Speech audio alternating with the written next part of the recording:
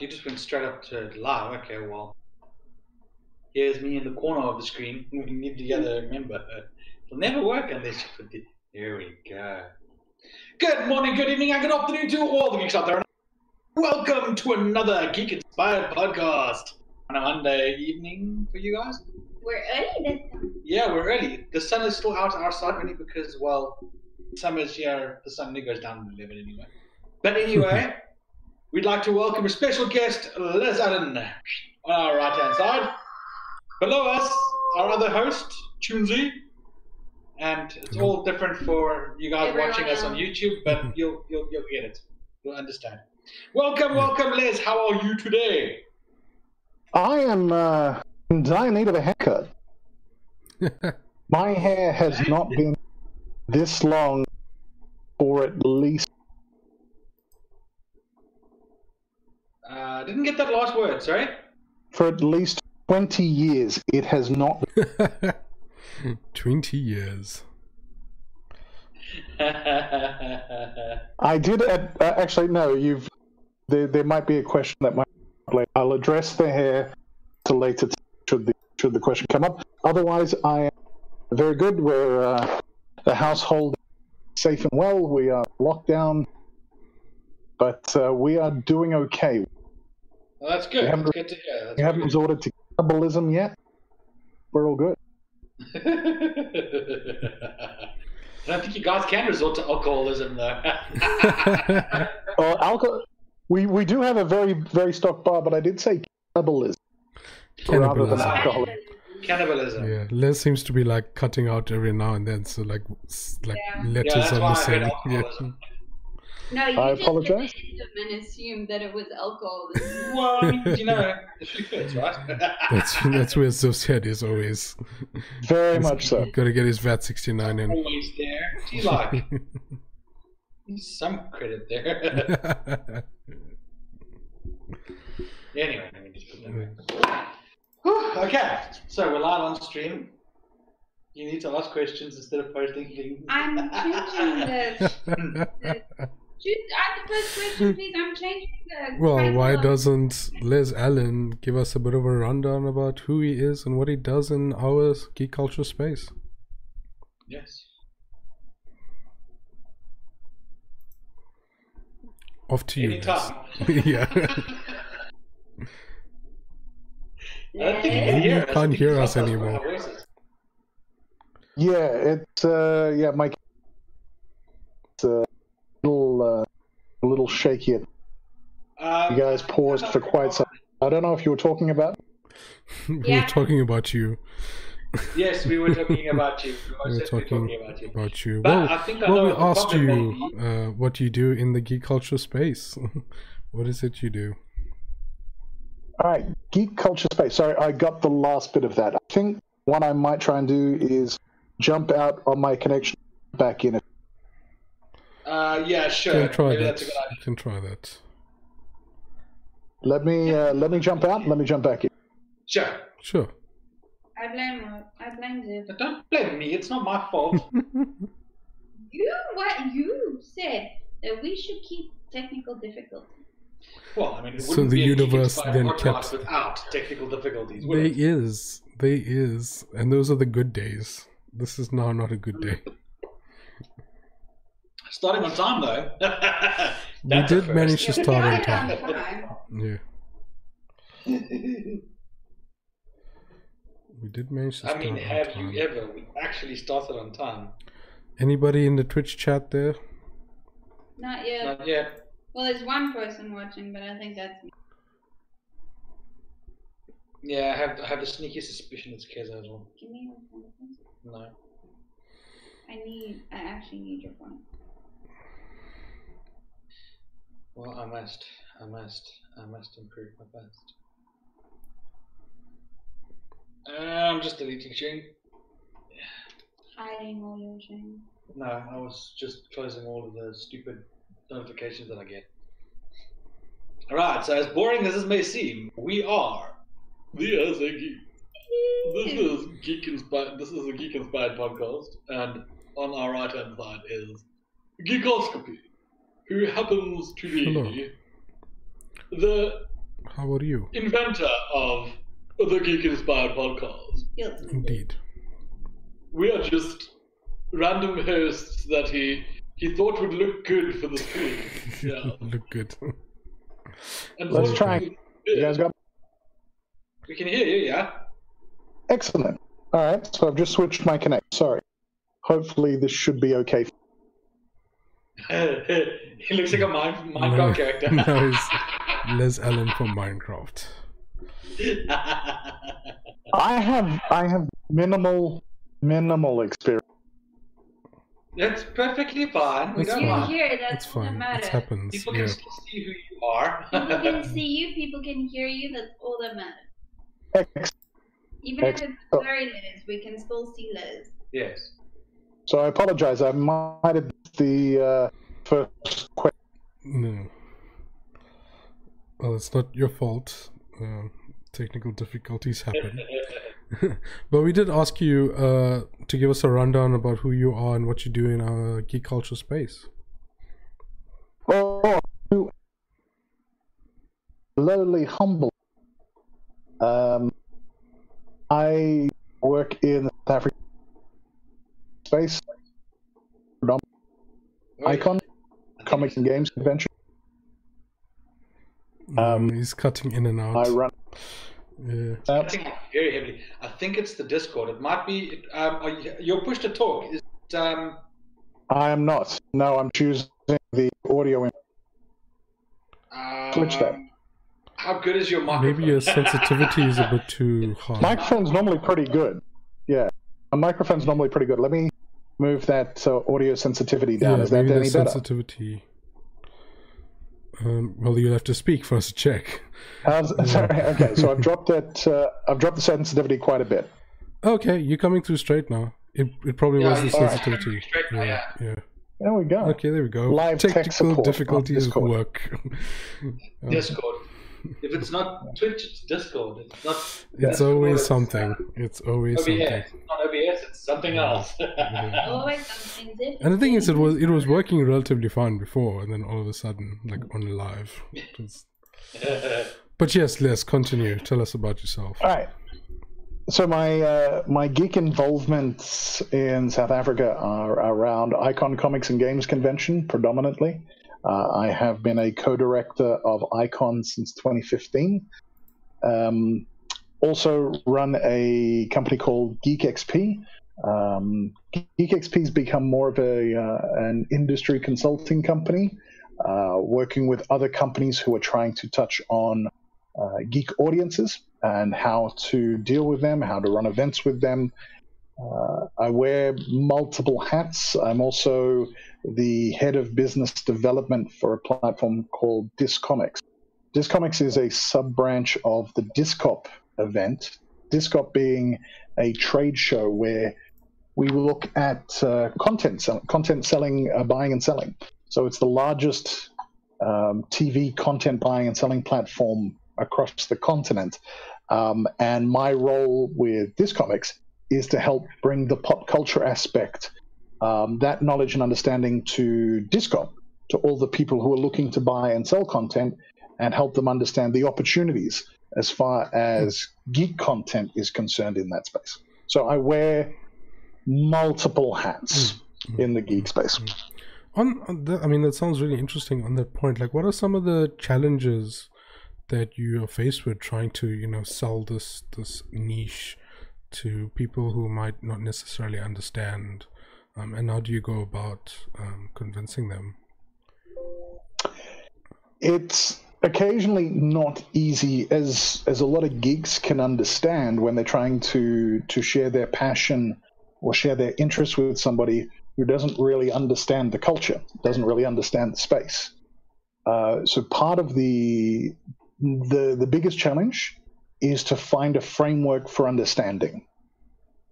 And at the very least, it's, if you don't understand it, it doesn't matter because it's here. You just need to accept that it's here and accept that the numbers are there, accept that the reach is there, and accept that the potential is there. But generally, it's trying to find a relatable framework. I'm a longtime comics fan. I grew up on X-Men. I had a massive X-Men collection. And when people would say, "Well, why are you reading comics? It's a childish pastime." You try to relate what you're seeing in this comics to something that the person could understand. So you could say, "Well, look, the artwork is amazing. This is drawn by adults. This is great." But, well, no, it's still childish. Well, the stories are amazing. Well, it's still a comic book. This thing's worth $10,000. Then all of a sudden, people have a framework to understand it in. Oh, if this thing is worth a lot, okay, cool. That provides with some sort of validity. So when you start talking, when it comes to geek content, remember in this particular environment that we're talking about, where people are buying and selling TV shows, to tell them that an esports final attracted 150 million viewers, that's a number that they can then relate to. So the biggest challenge is finding a way for the people who might be interested in this to understand how big it is, what the opportunities are, and try to find a relatable model, if that makes sense. Okay, so I'm guessing it's a lot about trying to speak their language, I suppose, and understand. Yeah, that's key. That's point number one in communication. How I'm trying to get a message across. Communication is a two-part thing. I'm trying to convey a message to be understood. If you're not understood, how does that? Then it doesn't matter what you're saying if you're not being understood. So you've got to find a way to get this message across about these opportunities and what it represents and what can be done. Indeed. Quite interesting. So how did you manage to get into Icon? How did that come about? How did I manage to get into Icon? Well, it helps that I knew the original, one of the guys who's been running it for more than 20 years. We were, Grant Charlton. Grant Charlton did not start Icon. It started in 1992, but Grant was there when it started and then took over the running of it, I think in either 93 or 94. So Grant has been running Icon probably as a baby. He started it when he helped it when it was a toddler and took it all the way through into its early 20s. And as the geek landscape had started changing, as more events started showing up, I basically said to Grant, look, you've got the longest running pop culture event in Africa, not just South Africa, in Africa. It's time for Icon to maybe take a step up. A lot of people had always given Grant advice, oh, you should do this, you should do this, you should do this. I happened at the time to be in a position to be able to help from a management financial perspective to help Icon take a step up to become more of a full-scale convention. It's always had its fans, its longtime fans. It's a multi-generational event. The people who were 16 at the first Icon are now in their early 40s to mid-40s. And they've got kids. Geek parents tend to raise geek kids. So now they want to show them the things that they enjoy, and Icon represented that. And, as I mentioned, I was at a point where I was fortunate enough to have the financial ability to help, and the reason for getting involved. I was at a stage where if I wanted to go to San Diego Comic-Con, I could. If I wanted to go to Gen Con, I could. If I wanted to go to a convention in Australia, I could. And every time I left to go overseas, my geek friends in South Africa would hate me because you're getting to do this cool thing. And it got to a point where it's all right, well, what can we do? GeekXP's origin was actually to try and get people to organize competitions for people to go overseas. Our first event that we were at was at Rage in 2015. And we sent a couple of people to Japan to a Studio Ghibli tour. That's cool. And then I realized, well, you can send one person, you can send two people, or you could try and get the sort of experiences that I'm enjoying at conventions overseas and bring them to SA. So that was where the impetus came from, rather try and bring a bit of the overseas conventions and what they're doing to South Africa and let everybody enjoy. That makes sense. Oh. So talking about the GeekXP things, it's not on the questions or anything like that, but I just remember from one of the first, I think it was one of the first Geek Fest we attended, where you guys used to have that booth and people used to do the questionnaires and the treasure hunt or what it was called. I think that was sort of like a treasure hunt. Are you still doing that? Is it an idea to bring that back to the events, or? That was an idea called the Great Geek Challenge, and we partnered with the Geek of All Trades podcast. The Geek of All Trades team put together that, as you say, pretty much a treasure hunt. It was an achievement list to go around. They would help coordinate with the stall holders at GeekFest, and the initiative was to drive people to get to stalls. Get to a stall, ask a question, interact with that stall holder in some way, and you received an achievement. They would have to sign it off on the sheet.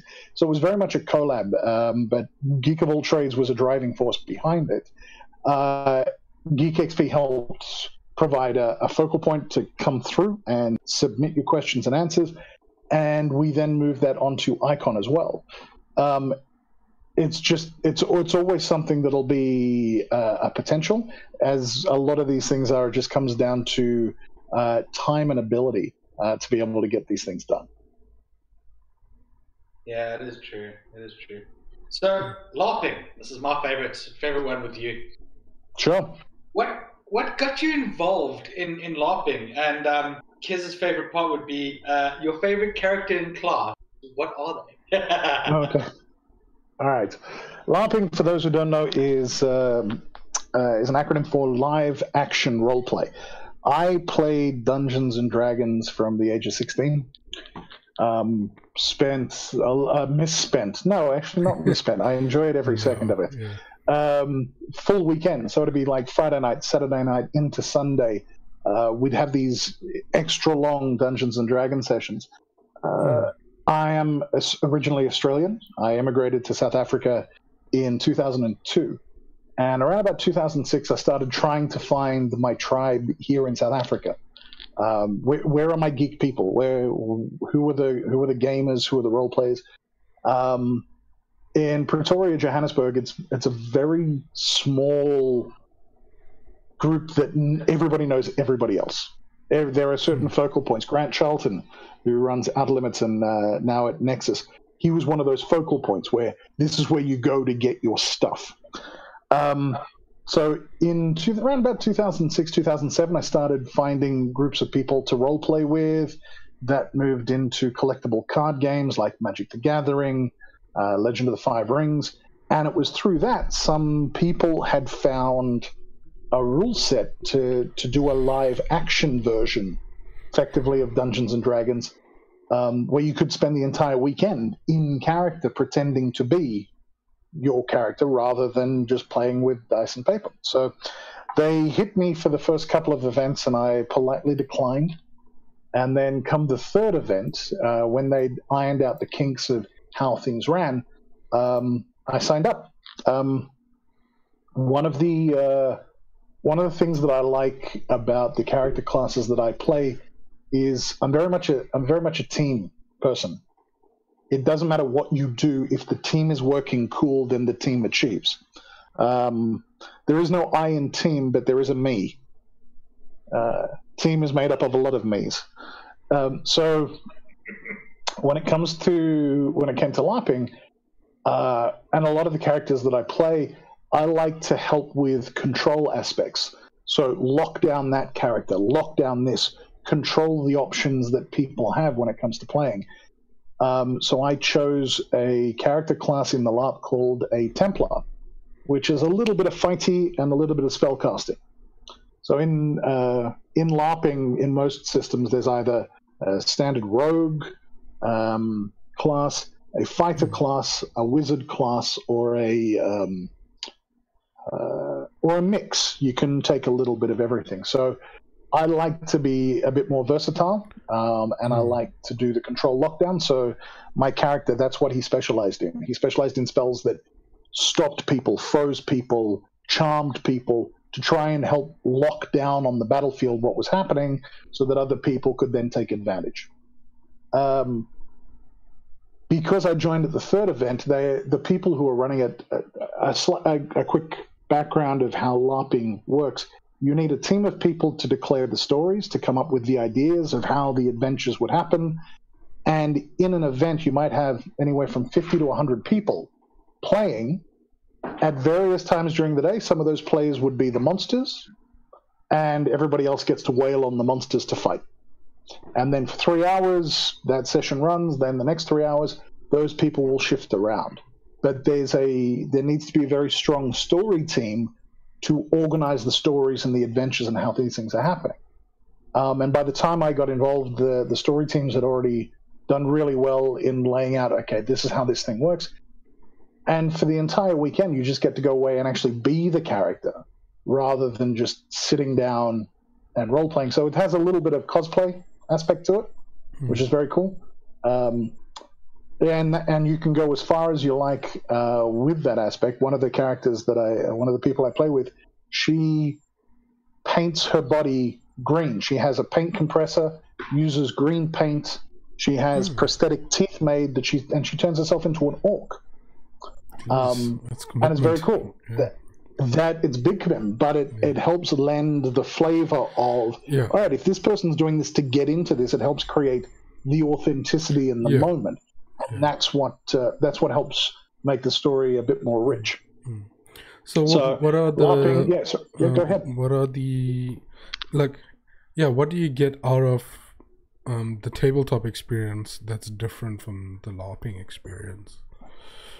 Tabletop experience is a lot more compressed. In a 3-hour session on tabletop, all of a sudden you've gone from this town to this town to this town. You can do months of gaming inside of a 3-hour session. You can say time passes and make that sort of assumption. Tabletop gaming, it has to be a lot more in your own mind.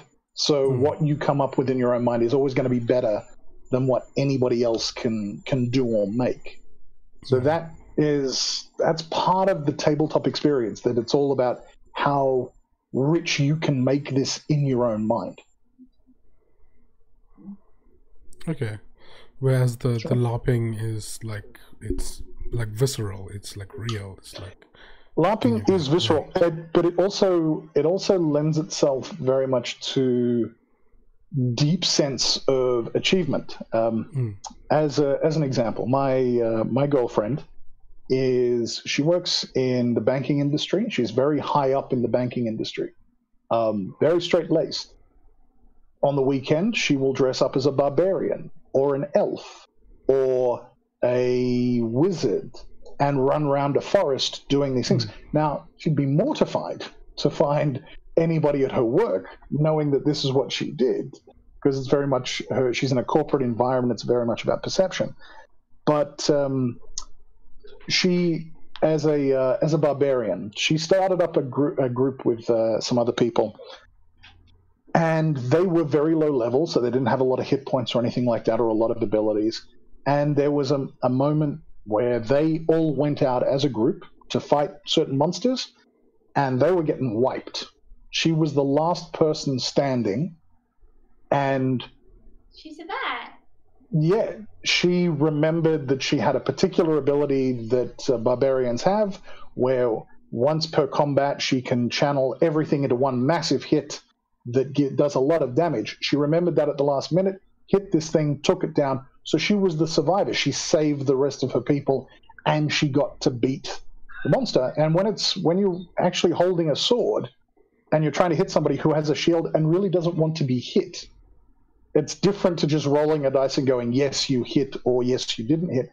You actually have to physically do this, and that gives a sense of achievement that's a little bit different, because you've got to do it. You've got to do the running around, and that's, if you speak to any LARPers and ask them what their favorite stories are, it's all about these, holy crap, we were up against 100 monsters and we managed to pull it out, and it was a hectic fight. It's a visceral level of achievement. It's a physical level of achievement. That's really cool. If you could only choose one of them to do for the rest of your life, which would you choose, LARPing or tabletop? If I had to pick one, I would shoot you. It's almost like option C. Almost like, it's almost like Kirk with his Kobayashi Maru situation. It's impossible. D&D playing tabletop, it allows for more. It allows to do more and play more and change the things. The thing with LARPing is it doesn't have to be medieval fantasy. You can have a vampire LARP. You can have a futuristic LARP. You can have an urban fantasy. So if those fans of things like Jim Butcher and Harry Dresden, that's a LARP that can be had. The Vampire the Masquerade LARPs tend to be more political rather than combat-y. But all of that's possible in the tabletop as well. It's just a matter of which flavor you want to pick. And you can have a role-playing team, a role-playing session every night of the week. Whereas LARPing, it's a physical thing, so it's just easier. I can get more gaming done from the tabletop perspective. But I would hate you for making me make that choice. Well, it might not be me. It might be some alien species that comes and makes you choose. Yes, it might be COVID-19 lockdowns. Yeah. And so we're on Discord right now. So on Monday nights, I normally play a role-playing campaign with various friends, and it'll play for 2 to 3 months, and then we'll change it around. So tonight I'm giving it a skip to join you guys because were polite enough to invite me. Oh, thank you. Oh no, that's cool. So Monday night is one game. Thursday nights is another game. Friday nights with Discord and with platforms like Roll20. Now it doesn't matter. You can have multiple sessions a week. So it'll be easier to do a tabletop campaign and tabletop role-playing than it would be to do LARP. Yeah, for sure. I mean, it's getting even easier now with D&D Beyond, and Discord now has a bot array that incorporates D&D Beyond into it. There's Fantasy Grounds, there's Tabletop Simulator. There's so many ways to play D&D right now. It's probably the most accessible it's ever been. And the cool thing is that it doesn't matter where people are. We've had people leave our campaign because they've immigrated, but now we're trying. It's just a matter of time zones. It's there we go. 2 hours. You guys are 1 hour or 2 hours behind? 1 hour, yeah. 1 hour. So East Coast of New York is 6 hours behind. Sean Isaacs, the local artist, he plays online with people in other time zones. It just happens. You can have people from all around the world, friends from around the world, strangers from around the world that you can just connect in and have a best of breed and a best of people in these spaces, and it's great. Well, bringing up COVID-19, I think we should address the elephant in the room. How is COVID-19 affecting? How is COVID-19 affecting things like Icon and other conventions and general geek culture that you know about? There's a convention in San Diego. It's actually started by some of the team that helped build San Diego Comic-Con. It was called San Diego Comic Fest, and they normally run March. I'm just checking my calendar. San Diego Comic Fest. Yeah, early March, mid-March. They were the week before Emerald City Comic-Con. And one guest pulled out because of COVID-19. This was early March in the United States. One guest pulled out, everybody else did. But 2 weeks before Emerald City Comic-Con was when Seattle and Washington State got hit really hard. And somebody made the comment that San Diego Comic Fest was the last event for the year. And everyone went, maybe that sounds a bit rough. But already now, the announcement has been made that San Diego Comic-Con, not happening this year. Anime Expo, not happening this year. There's Comic-Con Cape Town, not happening. It was supposed to have already run, not happening. the RAND show. The RAND show has reinvented itself with a very, very deep focus on geek and pop culture by incorporating the Rush platform, Rush Esports by the NAG team. That's not happening. So already, and unfortunately the United States, some people just are not taking it seriously and are trying to get things open again. The more that happens, the longer the shutdown is just going to happen. So events worldwide, Kenichi in Germany, not happening. It's Annecy, the animation festival, not happening. It's going to cause a big issue at the back end of the year. Remember, conventions happen mostly over a weekend. There's only 52 of those in a year. So pop culture events, if you take 6 months worth of pop culture events and try to cram them into 2 to 3 months at the end of the year, there will just not be the space to handle all of the events. It's just that simple. No, they won't. So the choice has to be made from a lot of them is like, are we going to take the hit? Because we just don't know. We don't want people's lives at stake. Yeah, we can come and have fun, but we can get together on Discord and we can have fun as well. So WonderCon is run by the same people who do San Diego Comic-Con, a company called Comic-Con International. WonderCon got cancelled, and then they said, right, we're going to go virtual. We can run sessions. One of the big things that I enjoyed about doing conventions overseas that I wanted to bring to South Africa was panels. Sitting down, having an opportunity to talk to people, hearing them have a chat, and sharing their stories, etc. You can now do that online. You can have it's just an extension of streaming, really. So exactly what we're doing. Yeah. So you've got conventions that will be struggling to find space. You're going to have alternatives being explored. So now they'll start with virtual passes and that sort of thing online. So it looks like that for at least the next 6 months, the convention scene globally is going to be rough. Because take the United States and take Germany. Often, like they fill spots number 1 and number 2 when it comes to international travelers. If the United States is still messing around with infections, no other country is going to let United States citizens in. So the conventions and those sorts of things that rely on bigger crowds, that rely on lots and lots of people, just may not want to have them. So for the next 4 to 6 months, there's going to be this wait-and-see approach, and unfortunately, it has to be that way. Yeah, it's really, really. It's a lot of uncertainty still, and we don't know. That being said, happen. is the virtual route something you guys are looking at doing for Icon, or are you going to move it to next year or later this year? What would be your approach with that? Because you're obviously affected with all of this as well. We're at the moment, we was part of the reason for the delay in the announcement for Icon's dates was you cannot make an announcement until you have signed an agreement with the venue. You can't say, we will be at Empress Palace unless you actually have a signed document. And sometimes those things take a bit longer to get done. We're probably going to follow our brethren with Icon by the Sea and just chill for the year.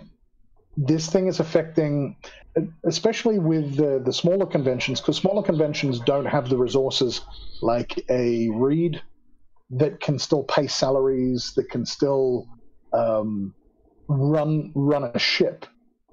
A lot of the people that organize these events on a smaller scale have now lost income. They've now lost income. They've lost business. So trying to get that thing organized, there are companies that have bigger resources.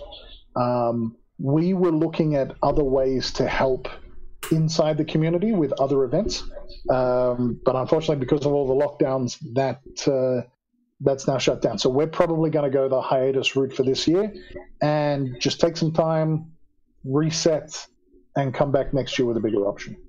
Oh, well, there you go. From the horse's mouth. And yeah. Just sad. Because it is sad. You know what? It's fine because we can't get there, so it's we can't come. So it's fine. We were like, stay on our head. It works out for you guys because you got more time. We realized we're not able to make the cons this year because we don't have the cash because we're saving up most of our money to get the rest of our stuff along with our pets. Right. Sure. So the South African convention scene is a bit topsy-turvy right now. I've been on interviews before where we've discussed the economics of conventions and what that means and everything that goes into that. The South African convention scene for the last couple of years is now in a state of flux. Yeah. Because we just don't have the resources, we don't have the scope to have events in close proximity, and so we want to take some time and see what's happening, see what's going on, and make sure that we do right by the people who've been coming to Icon for more than 20 years. For a lot of Icons fans, it's I want a weekend away where I can just role play, and that's cool. And we've got to find a way to help with that right now. So we may look at a virtual option, maybe. We just need to see where things are happening. Yeah. So we'd just like to say a couple of hellos. Say hi to Silverback. A.K.A. Jonathan. A.K.A. Jonathan. And Wreck-It Ralph. A.K.A. Ralph. And on that note, Jonathan said he would love to see how a virtual con could work, depending on how it's done. Either way, it would be quite interesting. Yeah. The only way you can really... a virtual con at present is what you're seeing now. It's live streaming. It's people interviewing. Obviously, people have to isolate. I don't know if you've been watching if you watch a lot of esports, but currently the Dota ESL 1 competition that was running, it was running out of LA, but for the European and Russian teams. So they had to be up at 4 a.m. to handle the time zone differences because they're in Los Angeles. So that's 9 hours behind where we are now. But those people were all in a studio, and that's just not possible for a lot of people. So having people like yourselves, we've got a host in Durban, we've got a host in the UK, and then we've got the talent somewhere else. I'm not saying I'm the talent, but you've got the talent that would be in a panel. Well, thank you. So how a virtual convention would go would be a lot like this. Payment, putting it behind a paywall, would probably be a little bit of an issue. So it would rather be take donations, like on a Twitch model, donations or Patreon, those sorts of things. This is what you're looking at. This is how a virtual convention would run. Interesting. Geek-Inspired podcast convention. Absolutely. So that GIP con. There's not a problem with that. You could have a day where, like, you good folks were behind one of the really cool initiatives at Nexus Hub, which was Creators United. That Creators United is an example of a convention. It's a convention model. You had streamers who were for 24 hours doing their own channels, but you had a central point where those streamers could come in and deliver stuff. Yeah. That is a virtual con, where you have a host panel, a main panel, or even just a talking desk where they're talking about all the different streams that are happening. So go to this channel and you'll have a chat with Jim Lee, who's talking about DC Comics and their new moves around distribution. But if you go over to so-and-so's channel, you can watch somebody draw something, because that's happening right now through Twitter. A lot of creators are doing that. They're going onto Twitter and going, cool, I'm stuck at home, I'll do a live draw. A virtual convention is just somebody organizing all of that together, and And it's like an amalgam of podcasting, live streaming, and interviewing. That's really awesome. So, yes. WCS. World Cosplay Summit. How did you decide to incorporate World Cosplay Summit into Icon? And, well, yeah, basically, what was the reason for wanting to bring that here? Sure. It's a really cool thing. Well, thank you. All right, so... Yeah. We're in Scotland. Bring it right, so World Cosplay Summit, for those who are not familiar, World Cosplay Summit is the biggest cosplay competition globally. 40 countries or more every year send a team. Now, it's got to be 2 people. They send a team to Japan to compete on a world stage. And it also takes cosplay to its fullest in that it has a performance component. You must create the costume, but you must also embody that character in a 2.5-minute skit. Icon was the first convention in South Africa, at least, to run a cosplay competition. I think it was around 2008. Charlton would know the official date, but Icon ran the country's first cosplay competition, where we had people turning up at the convention in costume anyway, so we'll make it into a competition. So as we moved Icon to a bigger scale, we were looking for a cool competition. We ran a competition in 2016, which was live streamed. We had the first live stream of the cosplay competition, and we also had the top 10, the finalists. We had that turned into a calendar. So we actually had a Icon 2017 calendar, and the photos that were in there were all of the winners, the top 10 winners from 2016. And it was around that time that we're thinking, well, we could do this, but there are big competitions that we could potentially be a part of. And a couple of cosplayers had suggested, why not look at World Cosplay Summit? And we sent a mail saying, hey, we would look to be interested.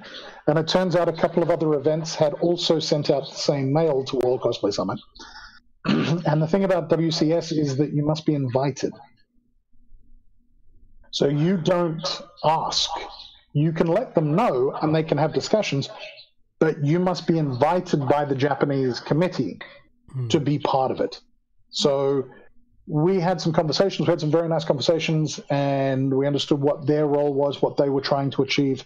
Right now, they've got a very good initiative called Cosstay at Home. Rather than cosplay at home, it's cosplay at home, cosstay at home, and the other hashtag is takukos, which is home cos. WCS takes what's possible with cosplay very, very seriously, and they want it to bring people together from around the world. So they've got that initiative running. They're very cognizant of their role. We had a chat to them. They came back to us and said, we would like to formally invite South Africa to be a part of it. Nice. And it extended from the same idea behind Icon. The experiences that I got to have when I go to conventions overseas, I wanted to help bring those opportunities for people here. So by being part of a global competition, South African cosplayers can now get that sort of exposure to go over the world and have hundreds of thousands of people watch them perform, see their photos, see their craftsmanship.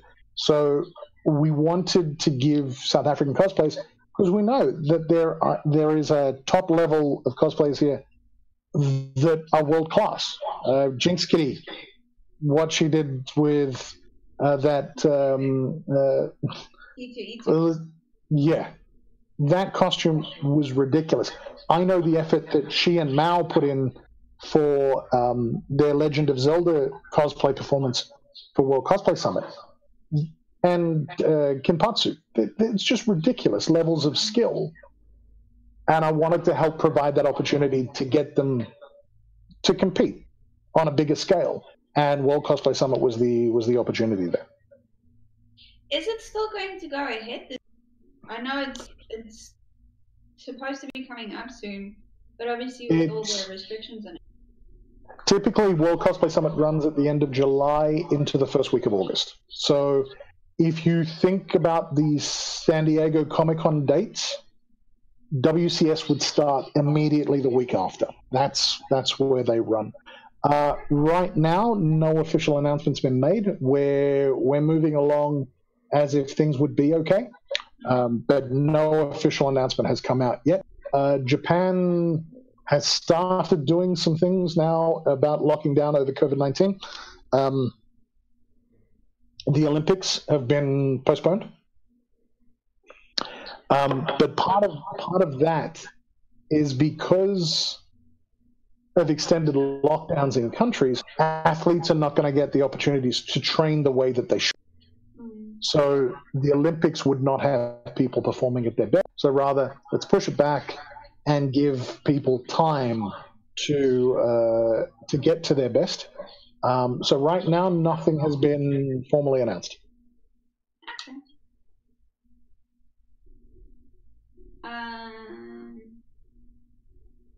Release the Geek. How did that come about? Your very own podcast show. For those of you who don't know, he's a fellow podcaster too. So Release the Geek, the Release the Geek origin story was actually inspired by the Nerdist podcast. For those who remember the Nerdist podcast.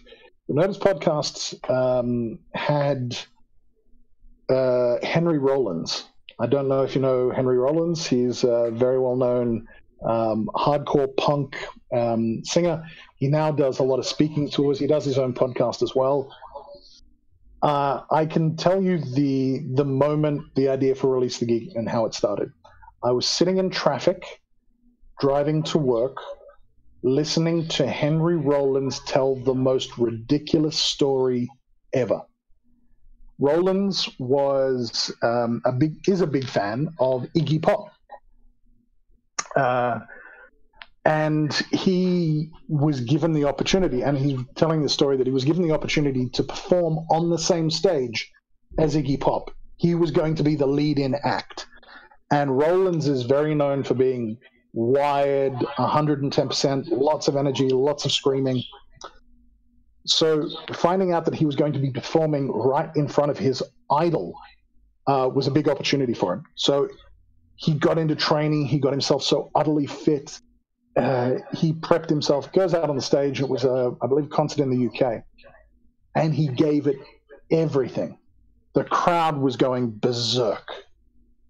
And he was physically exhausted. He'd given every ounce of energy into his performance. As he walks off stage, Iggy Pop nods to him. So that was pretty good. I was like, holy crap, my idol has just told me I did good. Iggy went out and turned it up to 11. He went berserk. At one point, he had the crowd come up on stage. They trashed all the plants. He just went off. And Henry said that he was standing off to the side, just mouth open, watching this man turning it up to 11. And he finished with throwing a guitar straight up over his head, not looking at where it was going to land, and screaming the final note into the microphone. The guitar missed him by 2 inches, smashed onto the stage behind him into a shower of sparks. The crowd lost its mind.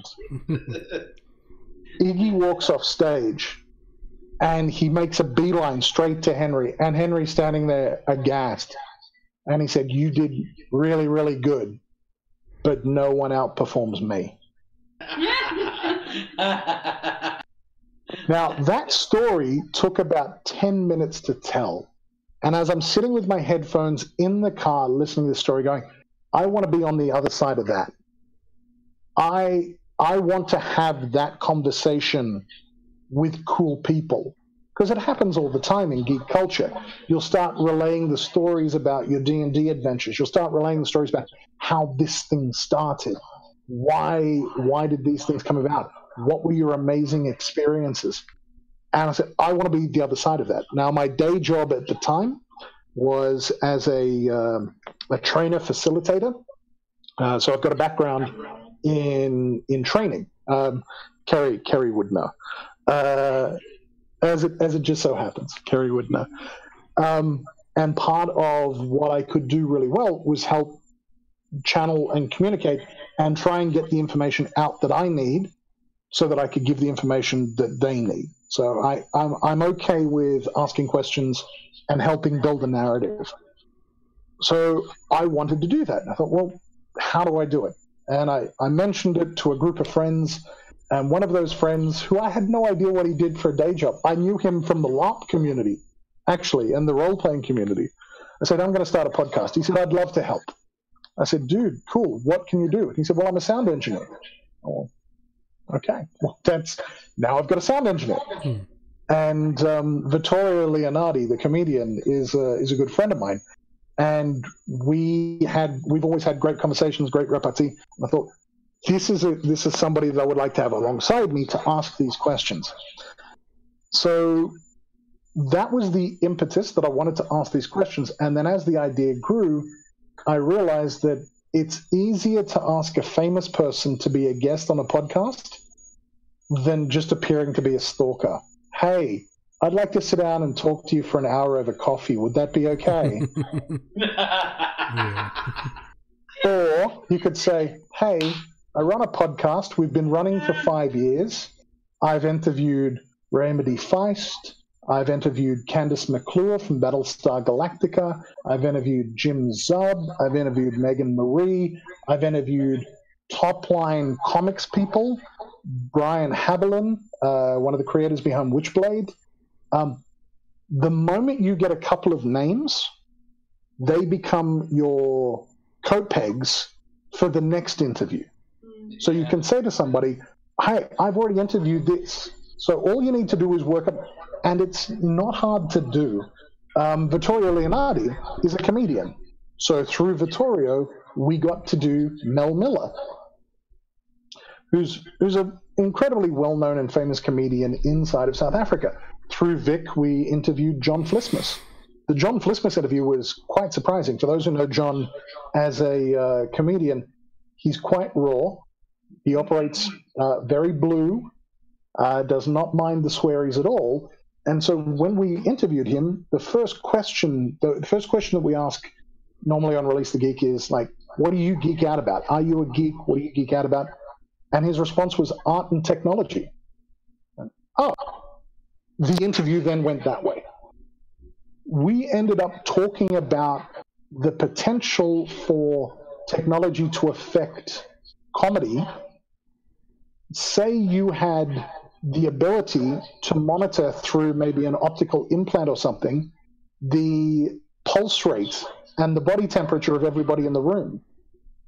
A comedian can use that to know when to deliver the right punchline.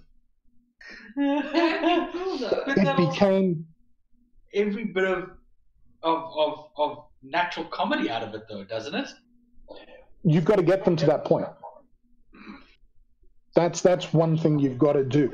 You can be formulaic and you can map that, yes, this is the right time to deliver, but you need, and that's what makes good comedians, that they have an ability to read the room, know when to deliver the right punchline.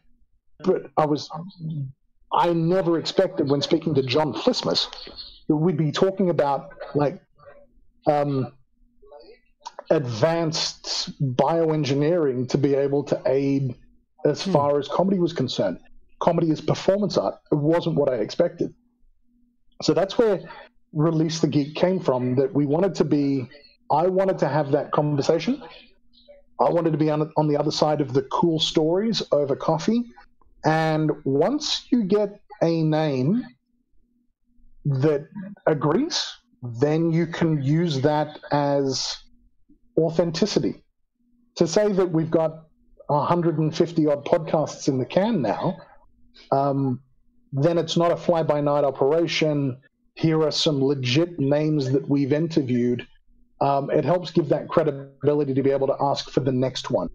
So If anybody was looking to do this, the only thing that I can suggest is keep doing more of them.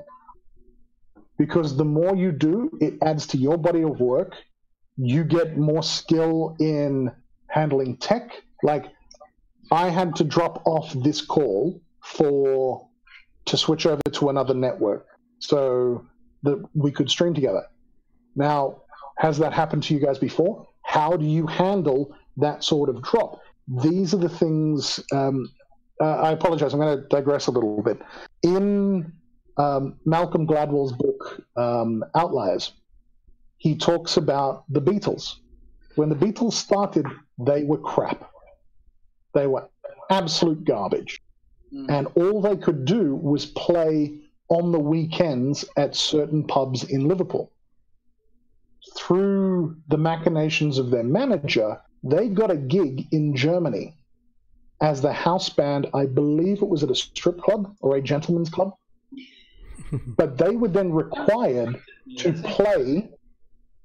They were then required to play 8 hours a day.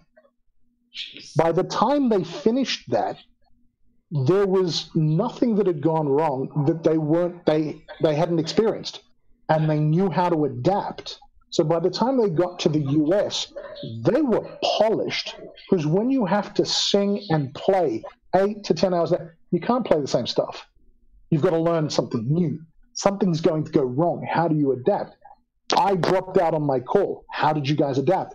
Next time it happens, you'll know what to do. So anybody who is looking at creating cool content, I humbly endorse, emphatically endorse, podcasts, streaming, doing these sorts of interviews. Even if you're not getting a big name, you can leverage what you're already doing. You can leverage the people that you know who've got cool stories and bring them in, and it's just going to add to your body of work and your experience. I agree. Yeah. I agree. I have that same attitude, because I've been doing content creation since 2015. I started off just writing blogs, then it went on to audio, then it went on to video, and now it's like a combination of everything. And each thing you do teaches you something, each piece of work. And it's like, it's never always totally pointless as long as you learn something from it. So I'm with you there. There's a gentleman, Chetan Narula. It's a name that most of you probably won't recognize. I like my cricket. I am Australian. Sorry, I like my cricket. Chetan Narula is an Indian cricket journalist, and I was listening to the Radio 2000 coverage of cricket. And Chetan was in the box talking to the other commentators, and he had some really good insights. And it triggered the idea of Indian cricket fans are probably the most passionate fans of any fan base in the world. Here's a guy that's in country right now, and he's a cricket journalist, so he knows the cricket scene. I want to ask him that question. What makes Indian cricket fans the most passionate in the world? And he said, yep, I'd be happy to have this. I've got a 40-minute window this afternoon after the Joburg test. We recorded that interview in a noisy Mug and Bean in Santon City. And he had a 40-odd minute window, but he was able to tell me why. What is it that makes Indian fans go absolutely bonkers when they're in the ground? And it was amazing. And I hadn't thought of these things, that there are more than 12, I think there's 12 to 15 official test venues in India. Now, the team may only play 6 in a year. And some of those are cities that you can't miss out on. So they might play 6 to 8 tests. So that means your chance of seeing the Indian team may only come every 3 years. So when you get a ticket, you're going to be passionate. You're going to give it, you're all supporting your team. I was like, wow, I hadn't thought of these logistical issues behind it. And that thing out of nowhere has now given me the base of looking at things differently. And I got to Chetan through a friend who works in the cricket commentary team. So yeah, that you can have so much fun creating the content. You can start creating the content you like and hope that other people like it. If they don't, find your tribe. Find the 100 people around the world who think the way you do, who like the things you do, and are enjoying the thing that you're putting out. And that sort of fan base, when you start finding them, is very, very cool, because those are the ones that are there authentically and for the right reasons. Yeah. So just a side note here. The reason why she pointed at me is because the whole strip club. The whole strip club thing. We had a gig there once. My brother and myself are in a band. We played at a strip club back in South Africa. It was a strip club that was changed into a bar, which was but they still had the strip poles and I played as a lead singer of this band in front of a strip pole. I actually thought of grabbing onto the thing and spinning around it for no reason other than the fact that it's there. This is something I did not know about you. This is no, great. No one really does. It was an embarrassing gig. I mean, a whole 5 people watched us, and yeah, it wasn't the greatest gig ever. I can tell you that. But it makes now for a great story. Yeah, it does. It does. Yeah. So, Giannis, I've come across both of you. When I say both of you, I mean SA Geeks, Giannis. I've come across you at conventions where you're doing what I'm doing. You're doing the hustle to try and get an interview, to try and make the content. Giannis, give me a story where it was, holy crap, that thing was amazing. Because I've seen you at Comic-Con, I've seen you at Rage. You must have a story which is, that thing went left field. I have no idea how that happened. Give me a story. Jeez, I mean, there's quite a lot. One of the things I like to focus on is just when you're interviewing people, like, they're just so appreciative that you are talking to them in the first place. So like it's like, by interviewing them, you're like kind of providing them a service. You're probably providing them with like validation. And just like, sometimes they're so appreciative that they will like just hand you things, in honor of that. And like, so then it's like the cycle of gratitude, and like, the relationship builds up over time. And so it's just like, just doing this type of thing, just your network just builds up. People become appreciative of you. You build connections. So yeah, like, and it's weird because like, at one point you'd be like, okay, I interviewed a local board game developer, Rob Acton, and we had this amazing interview about his game and how he got into it and stuff. And then I was really happy to just get the interview, and I walked away, and like, he came running behind me after that, and he was like, oh, thank you for showing interest, here's a copy of the board game. And nice. I've played that board game quite a few times now, and I've gotten quite a bit of enjoyment out of it. And me and Rob, try and connect a couple of times, and I'm hoping to work with him in the future and stuff like that. So it's just building up these relationships is really cool, and it's about fun stuff. It's about stuff that you enjoy. It's about stuff you like talking about, and that's what's really cool about it. Yeah. If I may riff on that just for a second. Sure. The number one thing, every single person in the world, not every single person, the majority of people, their favorite topic in the world is them. Is them, yeah. You get that from customer service. You get that from working in call centers and stuff like that. It's one of the things they teach you about communication with people. So it is a bugbear of mine. I cringe. I know it, but I know it's my bugbear, but it's a bugbear. I do not like interviewers with what I call the optometrist syndrome. Interesting. Elaborate. Every sentence starting with I. Oh yeah. I'm here to, if I'm sitting down talking to Feist, I want to hear from him. I'm asking questions. You guys don't want to hear about how I read his books walking to school when I was 16. It might make for a better story. But I got Raymond Feist on the other side of this. I want to hear him. So content where the interviewers are where they're connecting with their guest a little bit and trying to share stuff from them, cool. It may have its place, but leave the eyes out. I agree with this. I'm not interested whether you agree. I want to hear what that person on the other side is saying about something, and I want to know if I agree with them. So if you are making content, avoid optometrist syndrome completely. Drop the eyes. You can find a way to phrase the question that doesn't involve you. So you could say, some people have this reaction. Then it's not from you. You can phrase it in a different way. So it's a particular bugbear. I apologize. No, that's a very interesting point, and I suppose it's a good lesson for everybody to learn. It's a good lesson. Yeah. Sometimes it's very annoying when people suddenly make a topic about them, and you're like, yes, well, it's so weird. I started off trying to tell you something, and all of a sudden, it's about you. I'm just focusing on the eyes. Yeah.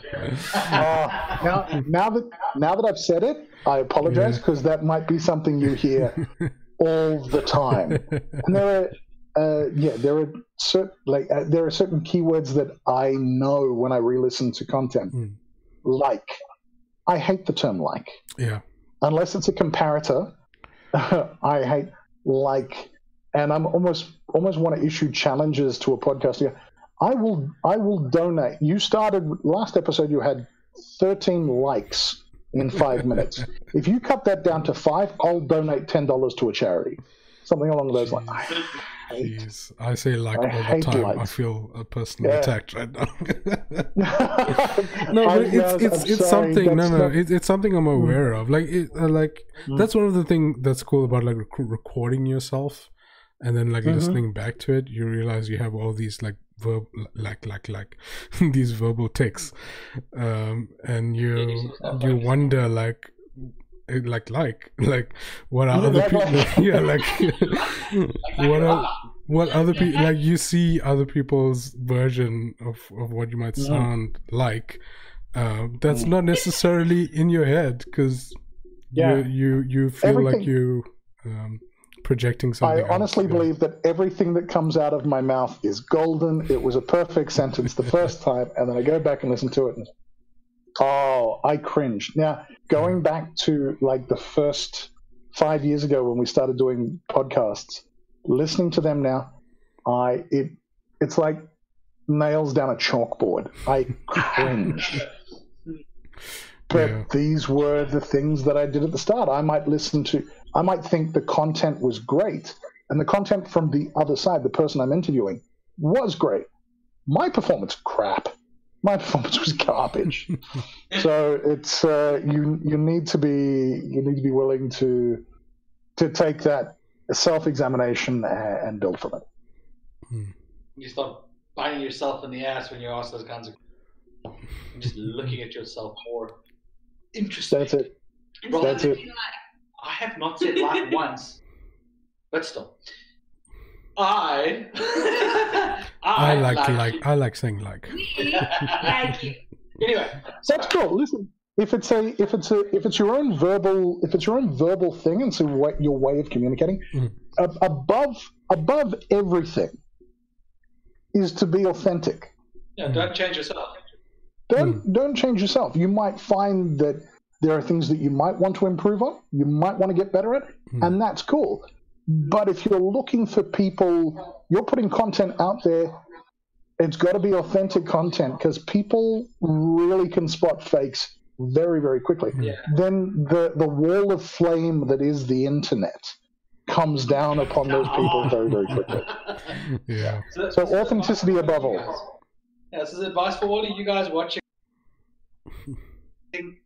this kind of a scene, this podcast, streaming, anything like that. Just don't be fake. Don't be fake. You know, Liz has spoken. Yes. Authenticity above all. Yes. But it's coming from a dragon. It's obviously wisdom. Yeah, exactly. And it's kept. She is the MSR dragon today. She is lucky. I'm lucky. Lucky the dragon, that is. But anyway, continuing with the questions. Yes, sorry. I apologize. I tend to. No, it was a good tangent. It was a good tangent. Never apologize. Best digression. I loved it. I loved it. You started. I'm sure people out there loved it. Anyway, so we've obviously just spoken about the COVID that's going on, all the events being cancelled. With this pandemic going on, do you think anything's going to bounce back? Do you think any of do you think South African cons, or like all of the smaller cons, are going to bounce back? Yes. Straight answer. With a, all right. It's not the conventions I'm worried about. Yeah. It's the artist alley. It's the smaller content creators who now no longer have the ability to. Sorry, I'm just gonna. I need to cough. I'm not sick. I've just got something in my throat. I'm just gonna mute myself. Calling the COVID task force. And you can't get infected with whatever it is, because this is digital. There is a horror movie to that effect, but no. Hello, Ramaphosa. Yeah. The. Wait. 999. Wait, that's So part of the nature of the let's deal with South Africa. Part of the nature of the South African scene over the last couple of years has been the flux that certain big events have caused.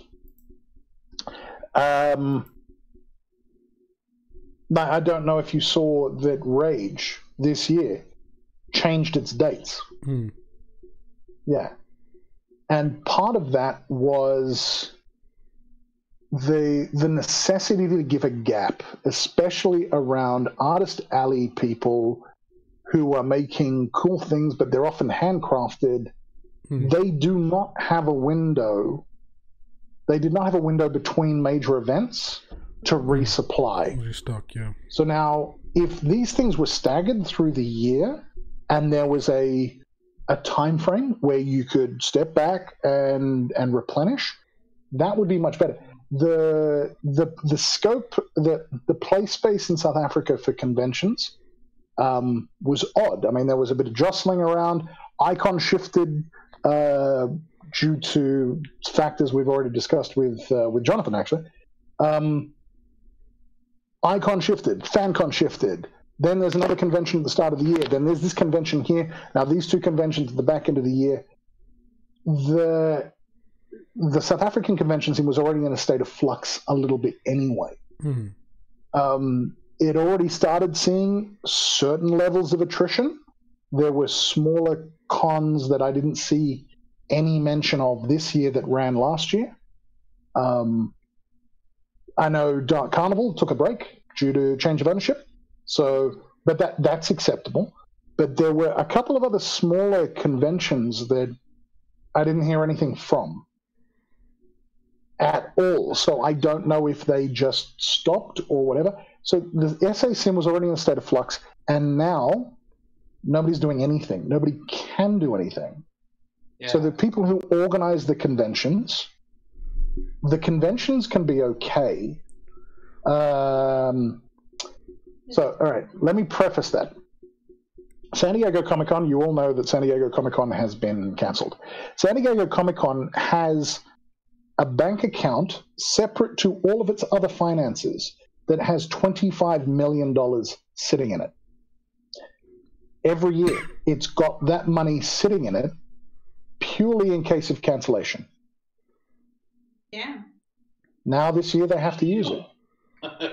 Yeah. And it's public. It's relatively public knowledge insofar as CCI, the people behind Comic-Con in San Diego and WonderCon, is a non-profit organization. One of the rules around non-profits is that you must publish certain financial information, like salaries of directors. So there's a lot of financial information that is made available around CCI, and in the industry, multiple people knew. They've got this account that pays out everybody 25 bar, everybody's paid out, we're free and clear, we don't have to worry about it, we can come back next year. Yeah. Certain bigger events, if they're privately funded, if they're privately run by like a small company, their cash flow is going to take a hit. So whether they can bounce back, because oftentimes these events provide the cash flow for a company for a year to get through to the next event. And that's the way with the Artist Alley people as well. There are a lot of these events where, 70,000 people at Comic-Con Africa. For a Artist Alley person, that's a massive opportunity to turn over a lot of stock and get them through for the next few months. And a lot of them are working. And these are people who might be doing this as a side hustle, which I thoroughly endorse. You need this to get through from one event to another. The events themselves, the big scale events, generally have some financing behind them. Privately owned events, people can come back to it. They're not the people I'm worried about. It's the creators and the Artist Alley people who are going to be hit incredibly hard. If they are able to sell some stuff online, they can't get stuff to replace it. So, yeah, that is more what I'm worried about. And unfortunately, a lot of those people, this is their side hustle, so it's not a formal company. And because it's not formal, they're excluded from a lot of the government money. That sucks. It does suck, yeah. That's terrible. So, nice. This is a nice segue. Actually, it works very well. Okay. Talking about Artist Alleys and how people are struggling in that aspect. I would like to know, what is the future of Icon with all of this happening? What is the future of Icon? Icon by the Sea and this. We know that obviously you guys aren't going to do anything this year, but are you going to be able to restart Icon again next year? Are you going to be able to push it and show the rest of the geek community that you are still there and that everyone is still available to, or everyone can still come and see? Mm-hmm. Absolutely. Sorry. And what are the plans? Yes, sorry. What are the plans? On top of that, what are the future plans? When and if Icon comes back, what are the future plans for you? Okay. In 2016, we decided to go larger, make it much more of a convention-style event, because that was needed. It just so happened at the same time in Cape Town, the FanCon guys, who are fabulous, also started panels, etc. So that space started filling, and now there are large-scale events that meet that need, that provide the international experience that we were helping to provide to people because it was just lacking. So what Icon will be doing is refocusing on what it's good at, and that experience that people have of spending 3 days of gaming. There might be some panels. There will always be panels. Panels are something that's just fun. It allows people to connect through, but Icon will be refocusing on the things that it does well and what it's good at, and leveraging those points. Icon has long been the home for the Settlers of Catan competition, the national championships. Last couple of years, it's been shared around with a couple of other organizations, but we've long been the home of the national championship for board games, for card games, those sorts of things. So we see resurgence of new games and stuff coming, like new board games that you're going to. Well, we've got ideas as to how we can start leveraging that idea. Now, we've got a great relationship because Outer Limits was always a part of Icon. Outer Limits was a key reseller for Solarpop, and it used to be Sky Castle Games, Board Games SA, and now it's Solarpop. They've amalgamated. So Icon was, and actually, Giannis, that's one of my keywords. So I hate it. I hate it. Post-production, please edit out all of my so's. Remove all the so's. Okay. Yeah. Icon has those relationships, and we need to leverage into that more and provide those opportunities around the things that Icon's good at. Yeah, awesome. It's really, it's believe me, Les, you have no idea how awesome this is. Because going back to Icon, what Icon is like, it has been a dream of mine for a very long time. Kez's dad, before he passed, also said that he always wants Icon to return to what it used to be. He actually took us to our very first Icon. Yeah, he actually was the one who introduced us to our very first Icon. So, but regardless of that, he actually had, if anything, he would want Icon to return to its former glory of board games, Magic the Gathering, D&D, and Warhammer. Especially Warhammer. He loved his Warhammer. We made, in 2016, 2017, when we were at Gallagher Convention Center, we made that a focus. We made it a focal point because it's very visual. So we had the tables there in the middle for people to walk around. And in 2016, it worked really, really well, and in 2017. The last couple of years, it's more been logistical issues about how we could have showcased things with Emperor's Palace, and we're learning lessons all the time with how best to use Emperor's as a venue, and what we should be doing there. So the first year, just through a missed opportunity, we were in the red sheds, which was cool, but we knew where we wanted to be, and we wanted to be inside. And then we changed the date to Easter. So one of the things about experimentation, about trying to find solutions, you can't make too many changes at once, because then you don't know what the problem was. Change a little bit at a time. Okay, cool. We moved inside, all right, but the date changed. So now we shouldn't have done that. But it was from a specific point of view. It was an invitation, Emperors, to move to that date to try that out. So we know where we would like to overperform. Yeah. If that works. We would like to overperform in certain areas and be that icon that everybody enjoys coming to, and everybody has a great time. And there are the dodgy dogs and the bottomless coffee. The bottomless coffee. Bottomless coffee, gotta have it. Yeah, at the end, it's been an icon staple. Unfortunately, moving to like formal convention houses, convention events, you can't have bottomless coffee because you have to pay the convention venue for that, and that's not a tin of Rick coffee on a table over there. No. It's a little bit different. So every time we've tried to do something new, we've learned a little bit more. So we were aiming for a more back to the roots, but at scale, event for this year. So unfortunately, COVID-19 is a factor. We're going to try and, same thing with Icon by the Sea. Icon by the Sea definitely coming back. We just needed time to reset and rethink, and that's what we've chosen to do now. Oh, that's really awesome. Now, with the dates for Icon, though, or Icon Joburg, are you going to have it over, obviously next year, over Easter to a different date so that you don't get nailed by the Rand show?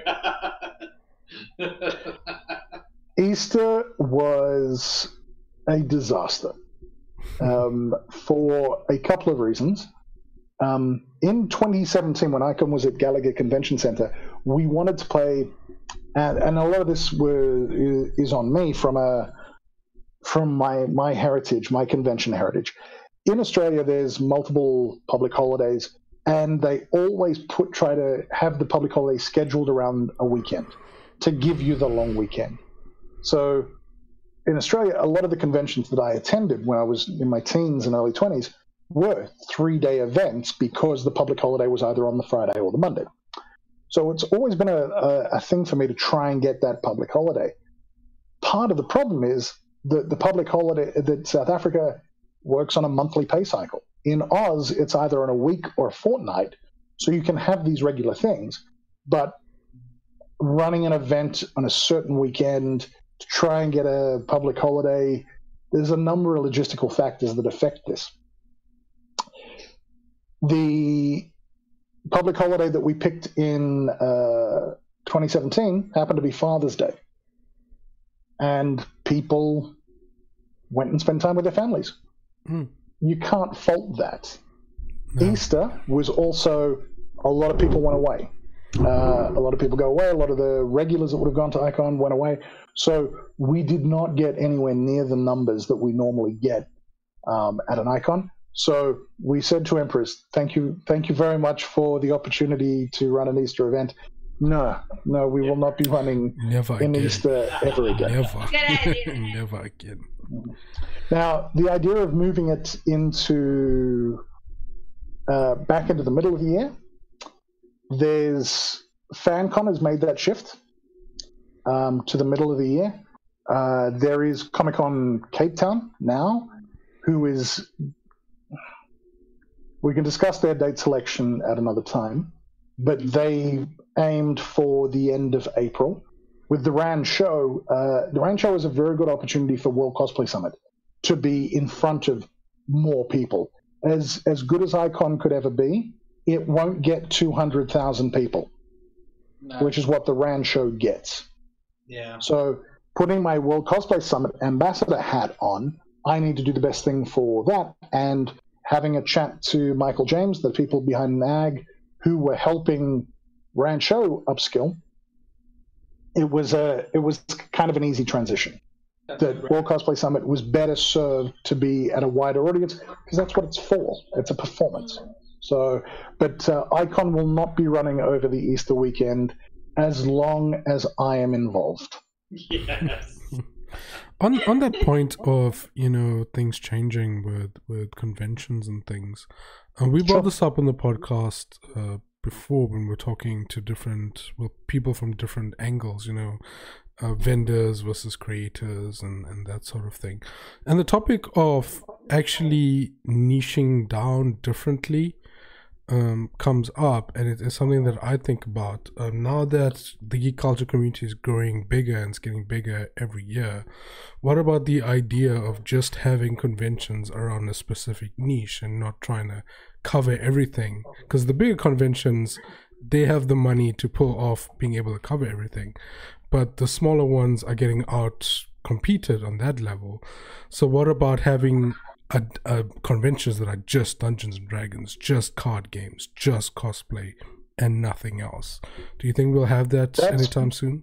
That's pretty much, you're nailing on the head the ideas that we've had around Icon, going back to our roots and reinforcing those and making sure that those are strong.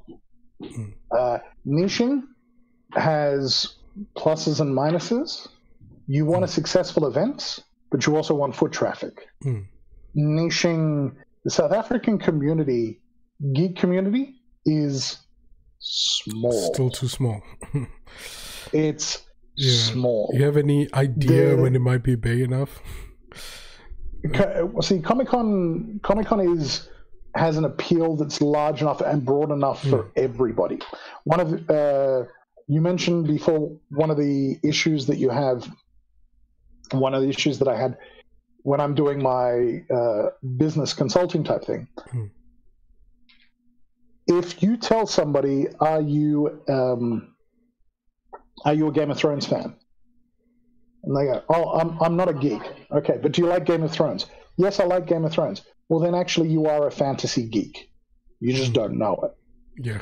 Do you go and watch the Avengers movie? Yeah. Then you're a comic book geek. You just know it. Pippa Shabalala has a very nice point of view. Every single person is a gamer. Every person in the world is a gamer. They just need to find the right game. Once you find the right game, you will play that game. I mean, Candy Crush. How the hell does Candy Crush make billions and billions of dollars? How does Angry Birds make billions and billions of dollars? You've just got to find the right thing. And that's part of what Comic-Con can do. Comic-Con at scale can say, hey, come and try these things out. And because of Big Bang Theory, like a funny digression.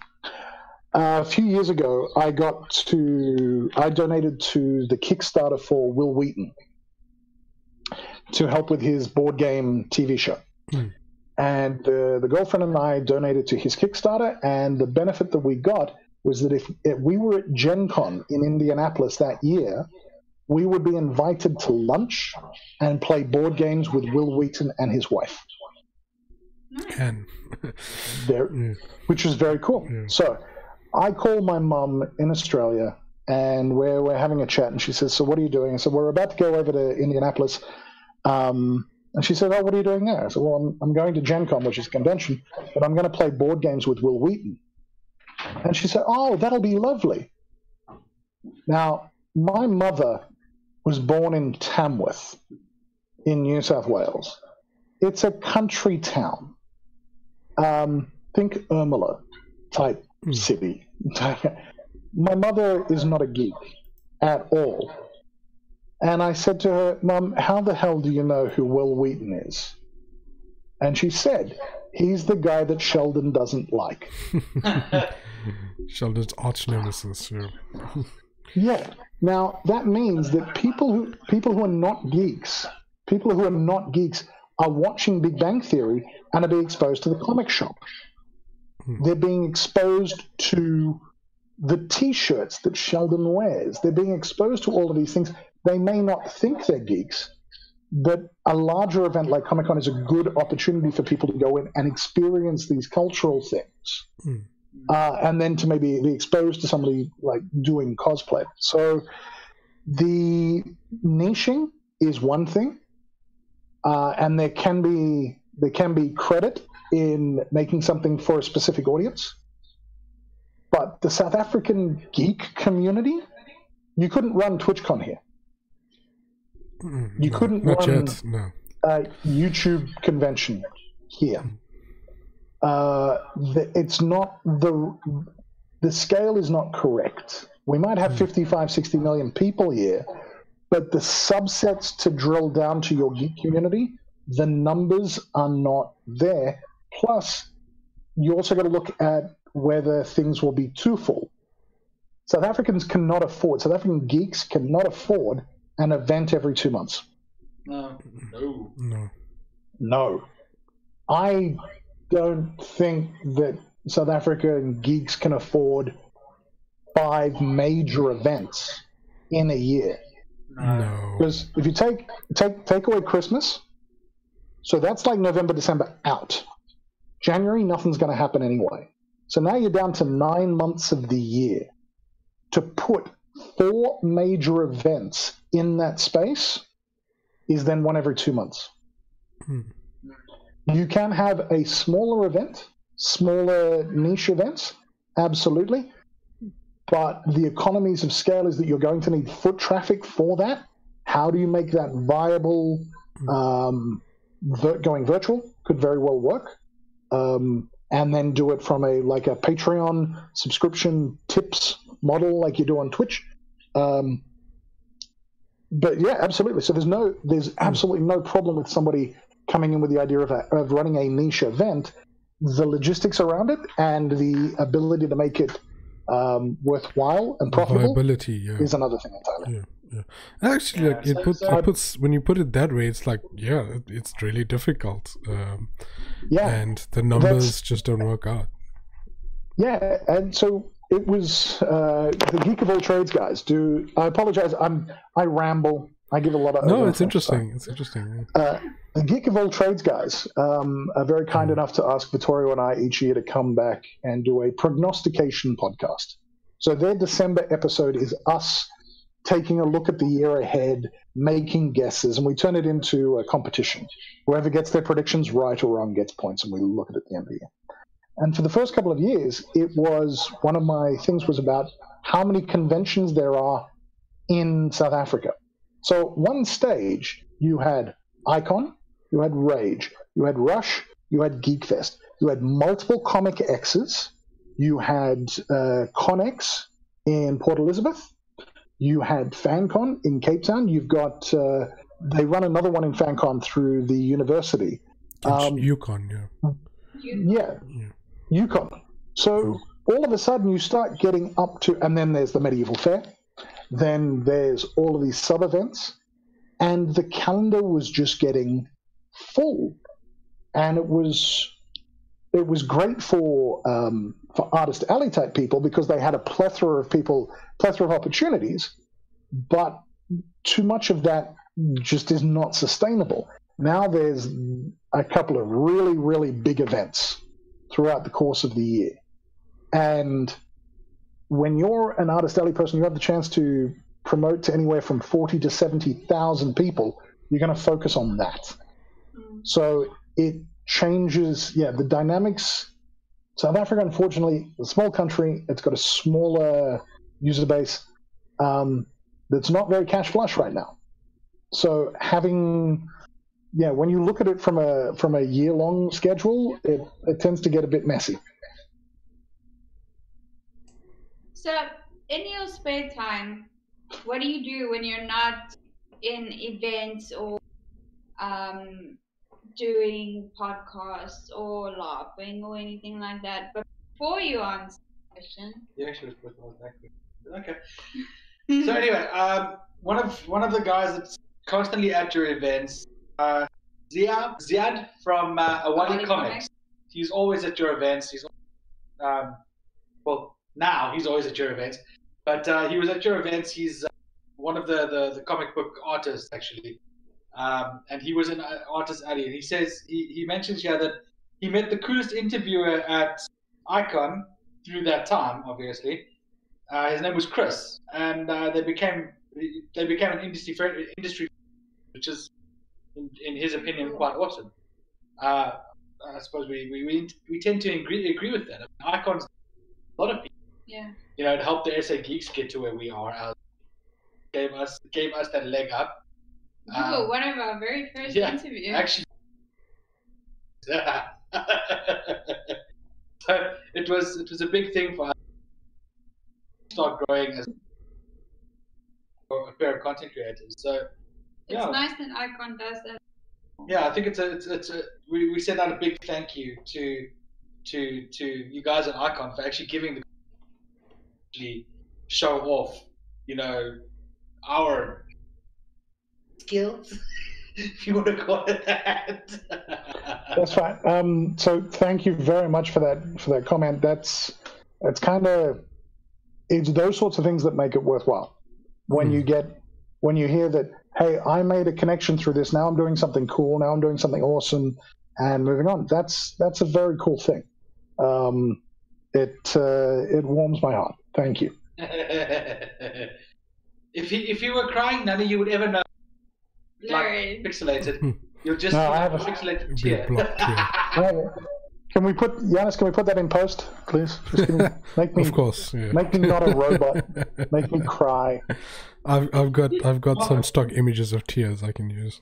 Oh, nice. You can, yeah. Unfortunately, live on Twitch we can't do much post. There's no such thing as post. Yeah. So and everyone's gonna see it because it's saved in. Well, this Excellent. is. So what do you do in your spare time when you're not running around like a maniac, organizing events, doing I don't chill a lot. I wear multiple hats, and I consume a lot of media, like a lot. Whenever I'm sitting down and working, I will have on my second monitor maybe like CNN streaming. I'll have other news sources streaming, something going on, listening and consuming a lot of content. Where I am from a workspace is I like being able to jump from project to project. I find it very difficult, the idea of going back to work for a boss. So I have multiple projects on the go. There is and I apologize, I can't tell you any more about it, but there's a project that we put forward to a major movie studio that looks like it's getting some big traction.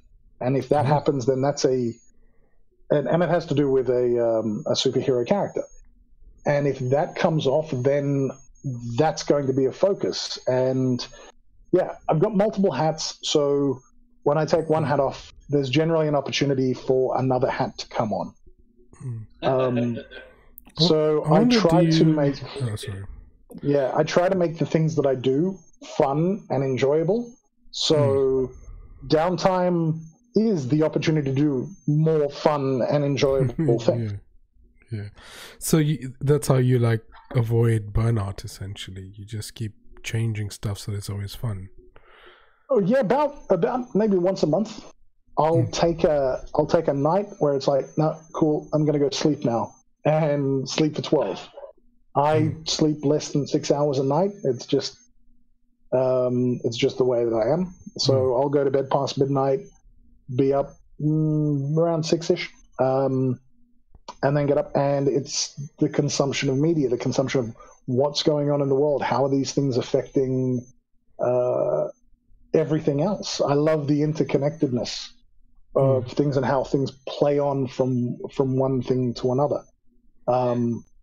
Which helps when I go into consulting, that I can find hooks to relate things to. It makes it a lot easier. So I enjoy that, and I rarely get I won't take a day off to watch the cricket. I'll have the cricket on the TV while I'm doing something else. Right.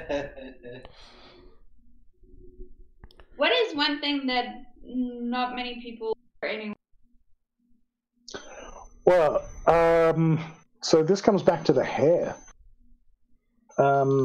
At one stage, I had hair 3/4 of the way down my back. I had long hair. Oof. The problem is that I also had the circular beard. I should just call it a bocky. It's not a bocky. It's a circular beard. So I had the circular beard and I had the hair, and I'm a big guy. I looked like the Cowardly Lion. And yeah. So there was one point for a few years I just grew it out, and then I went, no, I'm getting my hair cut. So I got it trimmed to like a proper haircut, and that lasted 2 days, and I went, no, shave it. And I have shaved ever since. I've never let it go longer than a couple of weeks without clippers or a shave, and COVID-19's killing me. I'm about to get a... Sorry? I take my own hair off. I used to have clippers, and then there's just near where I live, there's a small barbershop. There was an Egyptian guy that ran it, and he would do hot towel shaves. Straight razor to your head. And he did it for $120. It was 120 rand. He was professional. It was hot towel. You know what? I can spare $120 once every 2 weeks to go and support somebody to do this. Yeah. And now it's the guys. There was a change of ownership. The guys, I walk in there now, and they don't do the hot towel, but they make sure that everything's done correctly. So I'll sit there and I close my eyes, don't sleep. I just close my eyes. I let them do their thing, and that's $70. So now I just give them the 100 and give them that tip, and that's something I do every 2 weeks. So it's 30 minutes in, done. I'm supporting somebody else. I mean, I could do it myself. It'd take half an hour to an hour anyway. So rather just let these guys do it. Okay, makes sense. We don't have that kind of stuff here. I suppose I've never come across it, and also I'm pretty sure they're quite expensive here. Yeah, well, the UK is a different breed. Yeah, I would probably look at about £14 for a shave or something like that. No, I wouldn't be able to do that.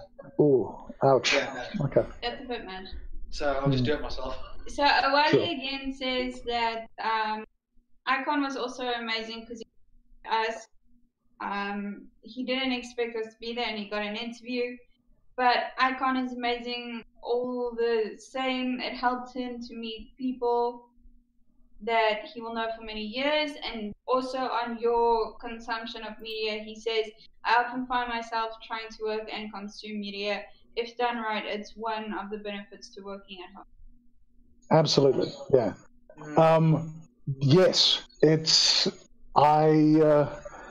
it's almost bad that I'm using my headphones right now. That the moment I step away from my desk to like go into the kitchen or do something, the headphones go into the phone, and I will watch MSNBC on my phone or leave it in my pocket while I'm doing something else. So I'm listening to the news, I'm listening to a podcast, I'm listening to something. It's one of the benefits. And to Yanis's point from earlier, niche.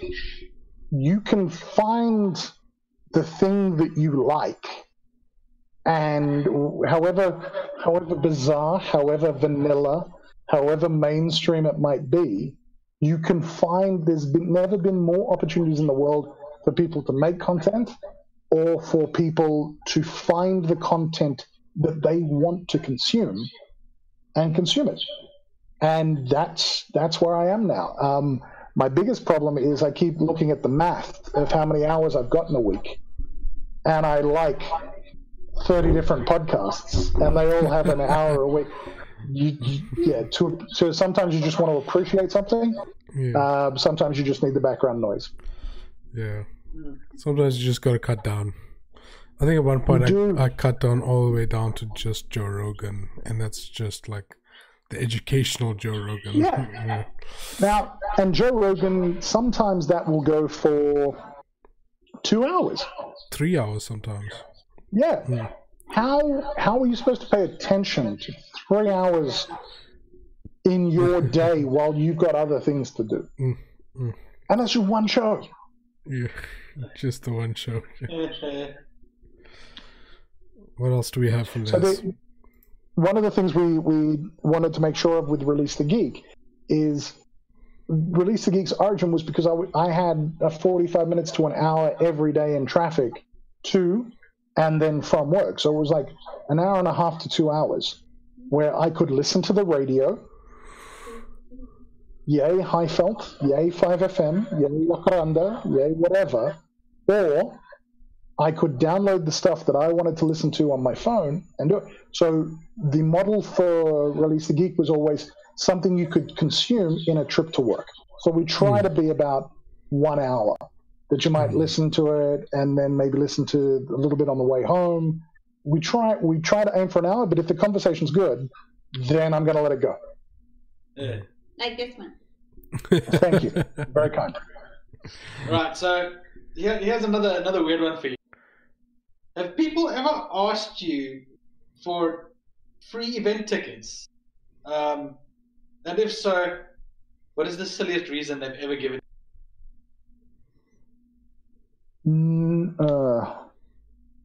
Okay, for Icon, no. If people come to me with a request for tickets, it's usually for a good reason. It's usually for a good reason. Like we've had last year at Icon, we had a young gent with severe health issues that we found out about. So turns out he was a big Green Lantern fan. So unbeknownst to his parents, so it was a friend of the family that got us in touch and said, look, this kid may not have much longer. He really likes these things. Can you do something special for him? So we organized him to meet Sean Isaacs, Jason Masters, Ron Mars, and Ron signed a Green Lantern comic that Ron had written and handed to the kid. And that was, look, here are the tickets. Come in, just enjoy yourself. We generally don't just have chances. Somebody who comes in and says, just give me free tickets. People will generally have a reason for it. One thing that we will be looking at a bit more closely is media. That we have a lot of content creators who are asking for tickets, but then we find that there's not necessarily content that they're posting around that. Like they get the ticket, but we haven't seen anything from...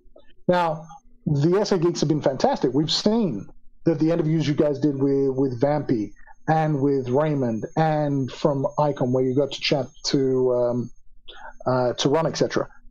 We've seen those, but there have been a couple of others who was like, okay, I'm a blogger, and we've checked afterwards, and there hasn't been a single bit of content that's been generated from the event. So it's like, well, even just a blog would have been great. That's why. But so we're going to potentially tighten that a bit up. Yeah.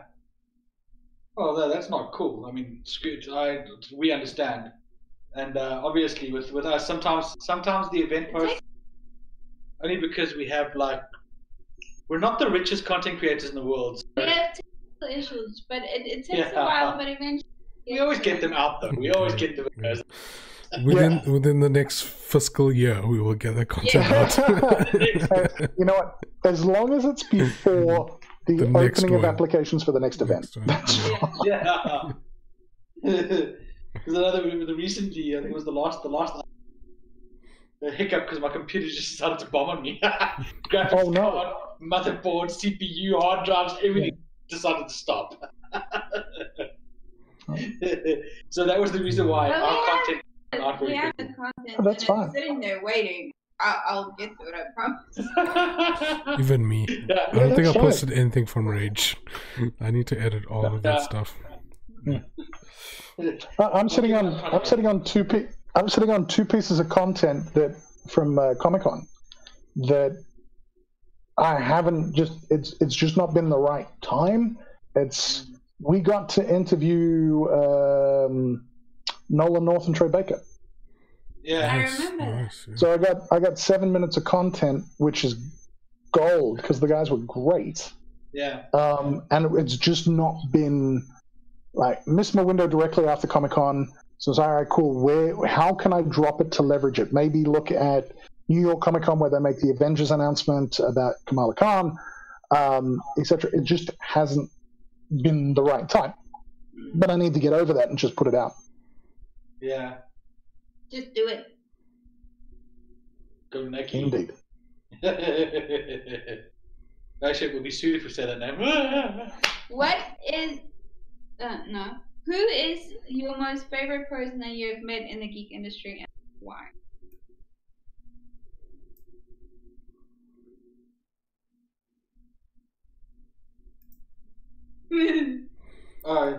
Why must you put the man on the spot like this? Why? I can't.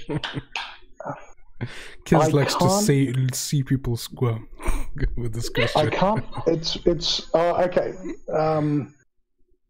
It's really tough to pick one. It's really tough to pick one, and I apologize. I hate sometimes sharing a lot of this stuff in that it makes it sound like I'm showing off. I've just been really lucky with how I've managed to do certain things.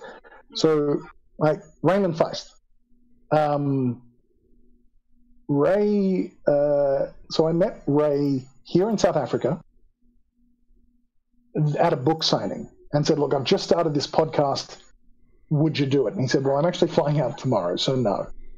But if you're ever in San Diego, let me know." So he gave me his card.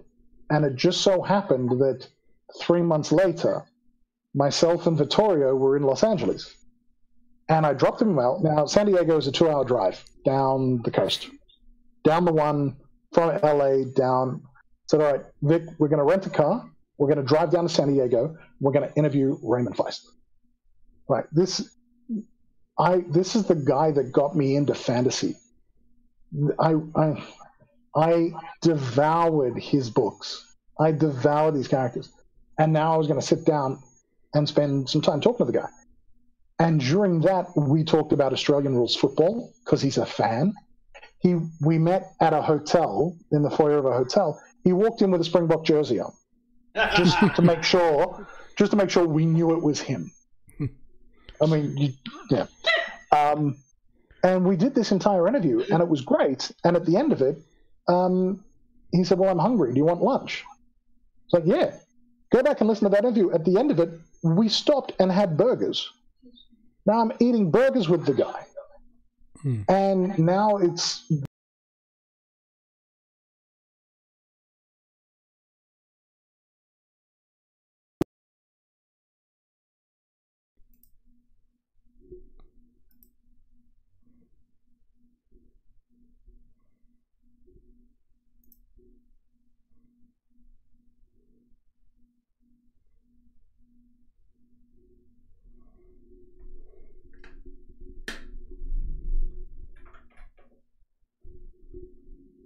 And there have been multiple interactions like that where I've met somebody that I'm a fan of, and we just had great conversations.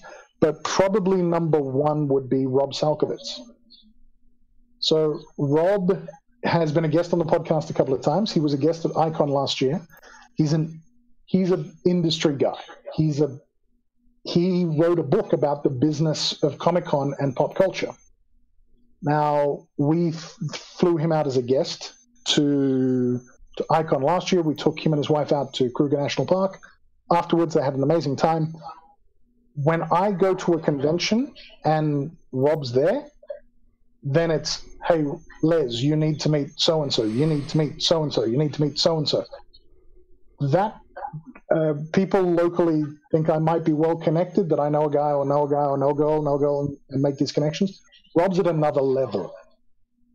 I have met people in the industry because of Rob going, oh, Les runs a convention in South Africa. Here's Ted Adams, the guy behind some of the biggest, he's a comic book publisher, IDW.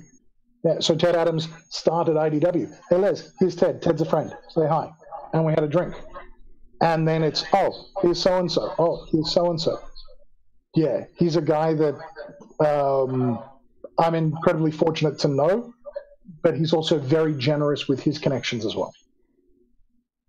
That's really awesome. So Ziad has asked a question. Featured creator, comma, an announced creator. I'm assuming that he meant or an announced. Sorry.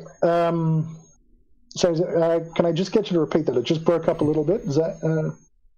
Okay. Well, Ziad says, what does it take to become a featured creator, comma, an announced creator? I think he might have meant back. Oh, to be an announced guest. I think so. Okay, I think that's kind of where they might be going. Generally, it involves being on a panel. If they're on a panel, then they're going to be in the panel schedule. Then we need to create a profile for that person so that they would be declared a guest. Somebody who is there as an Artist Alley person is a vendor. Technically, well, no, not even technically. They are a vendor. So they're not necessarily a guest because anybody can be a vendor. To be an announced person would be a panel. There's no problem submitting panel ideas. If you've got something out and you say, look, I would like an opportunity to showcase, generally we'll find a panel. We've done that with Sarah Blue Publishing multiple times. They've done a lot of writers' workshops. They said, Les, we've got a new book coming. Can we promote the author there? Absolutely. We'll find a spot. That's the difference between somebody who attends as a vendor and somebody who can become an announced guest. I hope that helps. Shout out to Sarah Blue. I dig those guys there. Whoa! Holy crap, dude. What happened to your voice? What happened? You've gone full Barry White. No, you are coming through loud and clear and deep, my son. Moving to. How about now? No, you're not coming through at all. No, I'm done. Technical difficulty. It's at the end of this. It's at the end of this. I think it's time to end the stream. Geeks and Geek-Inspired podcast never fail to disappoint. It's not a jinx. I think that we should. We're just like another podcast. Now we're the technical difficulties Geek-Inspired podcast. Like I said, these are always the things that you remember. I've had multiple podcasts. I've had multiple podcasts go extremely well, but the ones where there was a difficulty, like we interviewed Dave DeBerg at a Mug and Bean in Pretoria, but we were right next to the coffee machine. Oh dear. So I had to tell my sound guy, I'm so sorry, but this was the best that we could. Okay, cool. When there's an issue that's overcome, that's when the cool stories happen, and that's what makes the better memories. You'll remember the days of the technical difficulties, and that's then an in-joke to people who are watching. Yeah. Hey, remember the days of the technical issue? Yeah, it makes sense. Just reading. Sorry, we're just reading. He says, okay, that's awesome. And would likely want to be part of that. Sure. Especially with the fact that he has ideas rolling around to work with Sarah Blue on something. Nothing solid yet, though. But they are his number one choice for publishing. Excellent. So excellent. We've done very cool things with Sarah Blue. At 2016 Icon, Sarah Blue's first main competition, that if you bought a copy of their book Crimson Skies, you could submit a story idea and they would publish it. They picked the winner to publish, and that was Jason.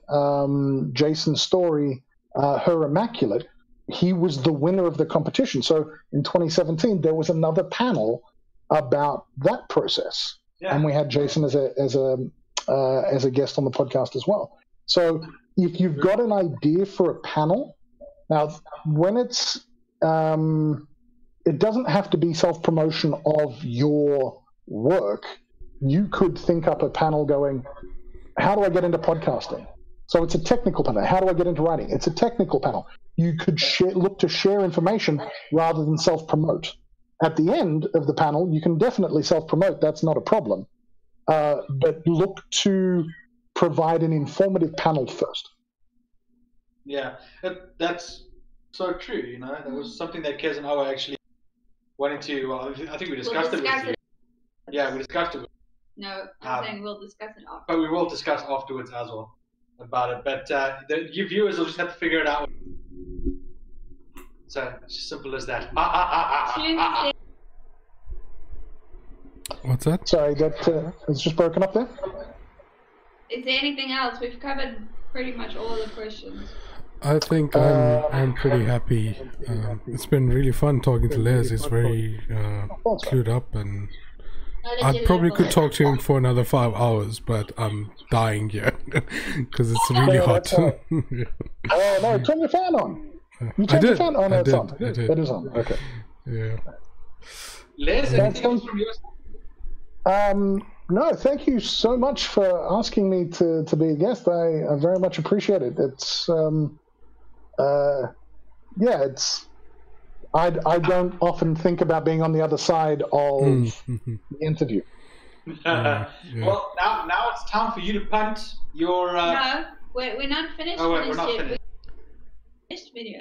Oh right, we have to. Oh. There's a featured video that we promised all the fans, and Les, you get to see it for the first time as well. Excellent. We promised you guys a video from us at Swadesh. Yeah, after Rage. After Rage, just before obviously Kes and myself Scotland, we said we recorded a whole video, and Tunes has edited it somewhat. It's not fully edited. It's not fully edited yet, but still a work in progress. It's still quite funny. It's Tunes as Jonathan, Pregan, Vish, and Zaid having bunny chow at Swadesh. Yeah. Can you guys like view it on the YouTube stream? Because it'll be easy for me to do it through there.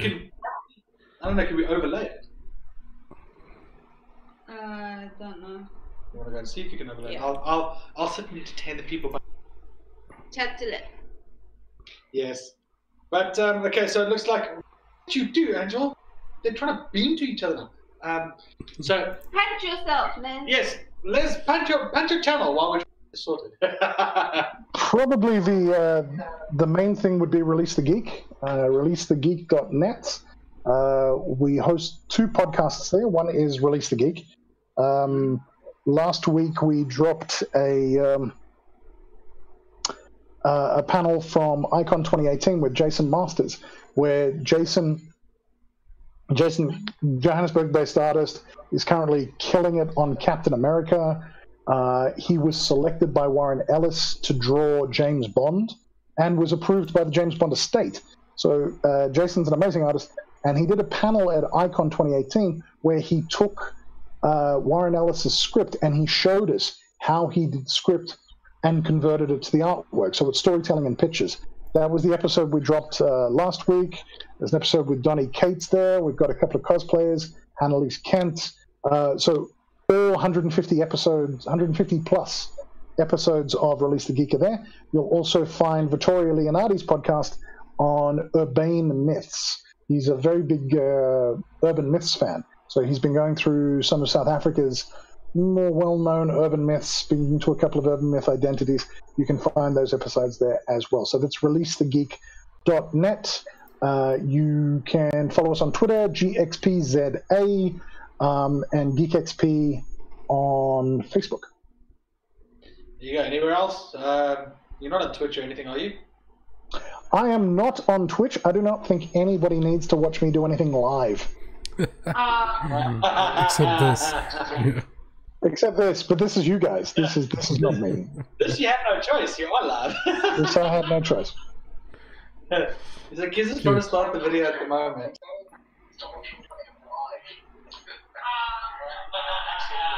Do you want to post the link, the YouTube link in here in Discord so I can grab that? Yeah. Thanks. Yeah, we'll drop that in the Discord. No, we don't know how to do it. We don't know how to do the video on. Okay. Can't do it on your end. Then just view it. You'll have to view it through the YouTube stream, and then my OBS will switch over to the video, and then we can watch it. So you guys give commentary on this stream while the YouTube stream shows the video. I think that's the only way we can actually do that.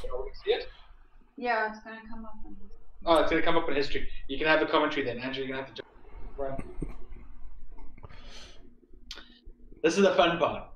The interesting. This is the director's cut. Well, not yet. The raw cut. Oh shit! That's what it does. Watch. Okay, are we ready? Yeah, we're ready. Yeah, we're ready. Okay, I'm gonna switch the scene over. Might take a few seconds. Hey, what's up, you guys? Okay, so here we are at Swadesh in Northgate, and here with some family members that you can look at on real quick. What's this? We've got Craig, we've got Giannis, coming through Ross, okay, fans of defense, yes. Okay, this is me and Bish.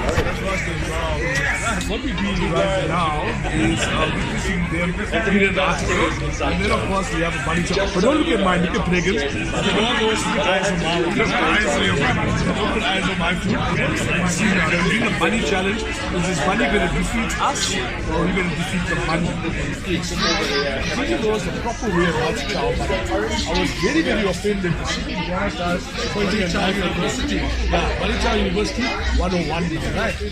So the first thing is put that thing in. That's the first lesson. You don't fuck it up. It fucks you up. This is the correct way. Some people think it's forcing this. No, I'm going to teach you how to do it. You're going to take 3 fingers. Because that's where the movement is here. So this is not like this. It's like this. The movement is here. And this here acts as a buffer. Because the worst thing is if you eat like this, and the carrot gets stuck here, if you stuck your hand and then you don't want that. So you keep a buffer. When we had Vampy. Don't look at my video. Point at your right. So you're going to break like this. Fell in love with Bunny Chow. Break like this. You get some carrot salad like this. You're going to get some. Some aloo, some potato like this. You're going to open the hat. You're going to pop it inside. You're going to chew that mouthful. And you're going to do it again.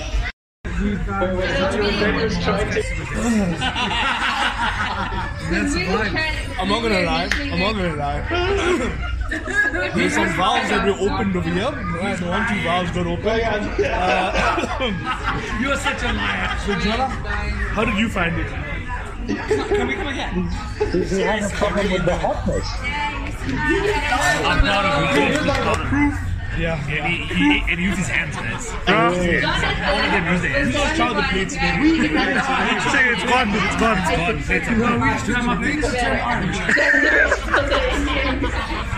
cleaned his toes. Awesome chow.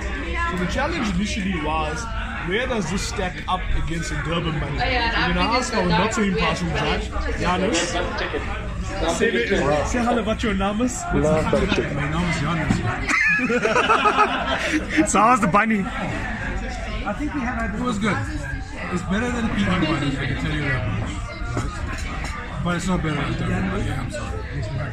It's not hot enough. And if you're going to give me a bunny, you need to give me the Giannis, end of the bunny. next time when I head down to Durban, I'm going to let you know. I would like to take you here Solid so that I could eat this food. But it was a top bunny.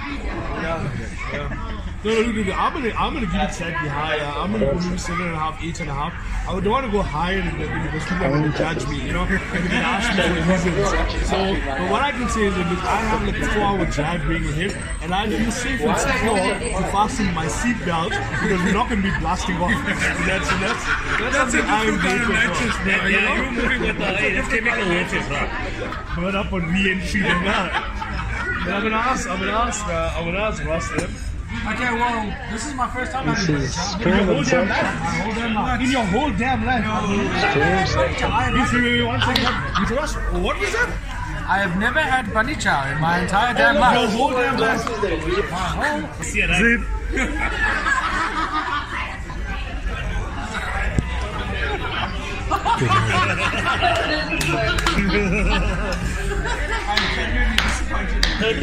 Yes, but for my first time, look, right, we didn't have like the murderously hot ones like you guys had, but we had butter chicken, but like really mild translated all butter of chicken. So it was slightly Jonathan's spicy. dialogue into Charo tunes. Wasn't bad. I actually really enjoyed it. We're gonna end the night off with some soji. That's the running joke. Like I made all the Charo tunes like It's kind of like a English. different. Yeah, I've never had this. You've never had soji in your life. No, this. You've never had soju in your whole damn life. Soji in my life, but not like this artisanal soji. This is some like chef level shit, bro. You can feel the heat. Look at that texture. Look at that. All of us have never eaten soju like that before. And Yeah, we have to hook up for another one of these. Tastes like sweet. Yeah, there's somewhere in South Africa where Melba pudding. Melva. It's I'm hot. over that. Chats with wedding soji, but it's okay. It's artisanal soji. It's artisanal soji. Look at This Look at was those amazing. Look at those textures, man. They use my granny's mold to actually make the mold of this. Yeah, Marty, use your Hashtag not my soji. Marty, use your. See, because it's artisanal soji, you gotta eat it in an artisanal style. That's how you're gonna have it. How is it And you must smell it first. Oh, what do you mean? You said this is It's not usually like molded like that. It's like it's come out of a plastic container. You know, Also, get burned. soju is not usually that Not oily. Karo hot. Not Tipta hot. Just like hot, you know? Like heat hot. Like heat hot, yeah. Is it? What was with the pinky with the spoon there? Just delicately Last moving. question. What was that? Because if you're eating artisanal soju, you need to do it in a delicate. You need to eat it in the artisanal way. Had I been a little more arrogant, I would have said South Africa out of a Bombay. But that's just me. I actually don't know. I will hand it over to my friend Zadia. When will this be made live? Until you ask. Probably in a week. I still got a lot of fancy editing to do.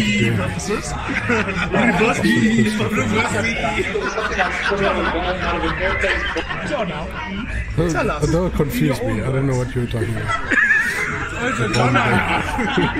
Only afterwards I got it. What is a Bombay duck? I'm going to guess it's an explosively spicy duck dish. Okay. I'm gonna let Giannis over here tell you guys at home what it is, because I won't have the courage to say it on camera. And because he's from the motherland, Chatsworth. It's so good. You know your mother is cooking Bombay duck. When you come home, Bombay duck. Bombay duck is a different thing from Bombay duck. But we'll leave that for another episode. Yeah, President was saying people thought we were like famous Two roads people away, you can tell. because we took over the restaurant. Because that famous Indian actors, they're white producers. Yeah, we just like Bollywood the place out. Don't die on me. Zayn is dying. Zayn almost died. I'm okay. Combo death kills Drink people. some water next. We need you for Comic-Con next year, blah. Relax. As you were saying, son. As I was saying, right, your mother probably made a better rice.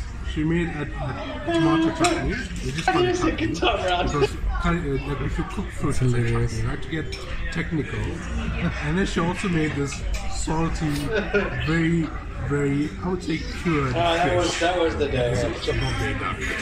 Okay. Bonus question, Ross. Yeah. If I ask you if there's a jack in the boot, what do you think I'm referring to? Yo, that's a good one. That's a good one. Oh, I hit you with a jack in the If I boot. ask you if there's a jack in the boot, what am I referring to? Oh, yeah. The first thing I'm going to think of is, well, I've There's a got jack. jack in the boot. Well, you're gonna find out now. Let's put it to John. John, It's got the perfect name for it, too. Hey, Uncle John, you got a jack in the boot. In your own words. Oh, you. I went the more route of the car kind of. Normally, yeah, but in chats with, that's not what he means. Would you like to call it? Here's the friend. He's got something in his mouth. Especially when you put on the spot like that. The literal approach, I like that. The literal price. What is a jack in the boot? A jack in the boot is technically Yeah, the jack in the. a very strong alcoholic drink that is kicked in. What you mean? Jack Daniels, bruh? Jack Daniels. Preferably Jack Daniels, a very strong alcoholic drink. Let's be honest. How many times do you all have cheap uncles and aunties that didn't have Jack Daniels? And it ended up being Bat 69. Okay. Nothing wrong with that 69. I drink that 69. I don't drink it when it's been in the sun for hours, but I drink it. That explains a lot. At this point, I would like to say the Premium does not represent Indian people in views chats will of the have rest like of us. functions Yeah. and prayers and What, how about this? and How about you do a couple of There'll always skyscrapers? be the one No, uncle that is who all the goes time to we his have car for and right now. opens the boot, I'm gonna go has back. his paper cups and the Jack Daniels and pours it out for everybody. It's Couple of gentlemen, Indian gentlemen I worked with at Pasta. There was a bottle of Jameson and the styrofoam cups permanently in the boot. yeah. I love that end off though. It was quite funny. It was funny. Like Zay just shut you down. It was hilarious. I'm gonna shoot you with some Scottish questions. Oh shit! I don't think about the Scots. All right. So did Les tell us where we can find him on the internet and stuff? He did. He said it while we were Alright. trying to get the whole video going. Well, you can find me at Geekoscopy. It's right here. Yeah, there. You can find our Tuesday where he at Geek-Oscopy everywhere. That's relevant. find us as the Is a Geek. Just look for that pretty purple logo. Yeah, you can see the pretty purple logo at the bottom of the screen. Look for that. Look for Geek-Oscopy the same way. You know how it works, guys. Come on. Google, man. Use Social Google. media, everyone Use knows. Google. Right? Google is your friend. Yeah, Google. Yeah, Google is your friend. Exactly. Just type in the big S, big A, big G. Big Geek. That was a good one. What can I say? I'm a pro at this. Anyway, You can guys. type in GeekXP, you can type in Geek-Oscopy, you can type in everything. You can there. type in Geekoscopy. Geekoscopy. But anyway, guys, thank you so much for watching us this evening, this afternoon. For us, like the light is still out there. So, thank you so much for watching us. We do appreciate it as always. You know how it works. It's just the way it goes. It's nice to actually have you guys watching us. Thank asking you questions. for joining Les, us. thank you so much. Thank you. It's been, yeah, it's been real. Right? It's been real. Yeah. Thank you very, very, Very very much cool for the chat. invitation. I appreciate it. Thank you. Yeah, and even though we live in South Africa, I've still got. You just cut out, so we can't hear anything. Yeah. It was just Is it, blank. Is it? Let's try that again. Even though we live in Scotland, I still have a South African accent, huh? Is it that? Is it that? Yeah. Anyway, guys, thank you so much for watching. And as always, remember, keep it geeky. Bye! I'm going to wave like this. until Kes closes the stream. I'll do my patented thumbs up. Pretend you're frozen.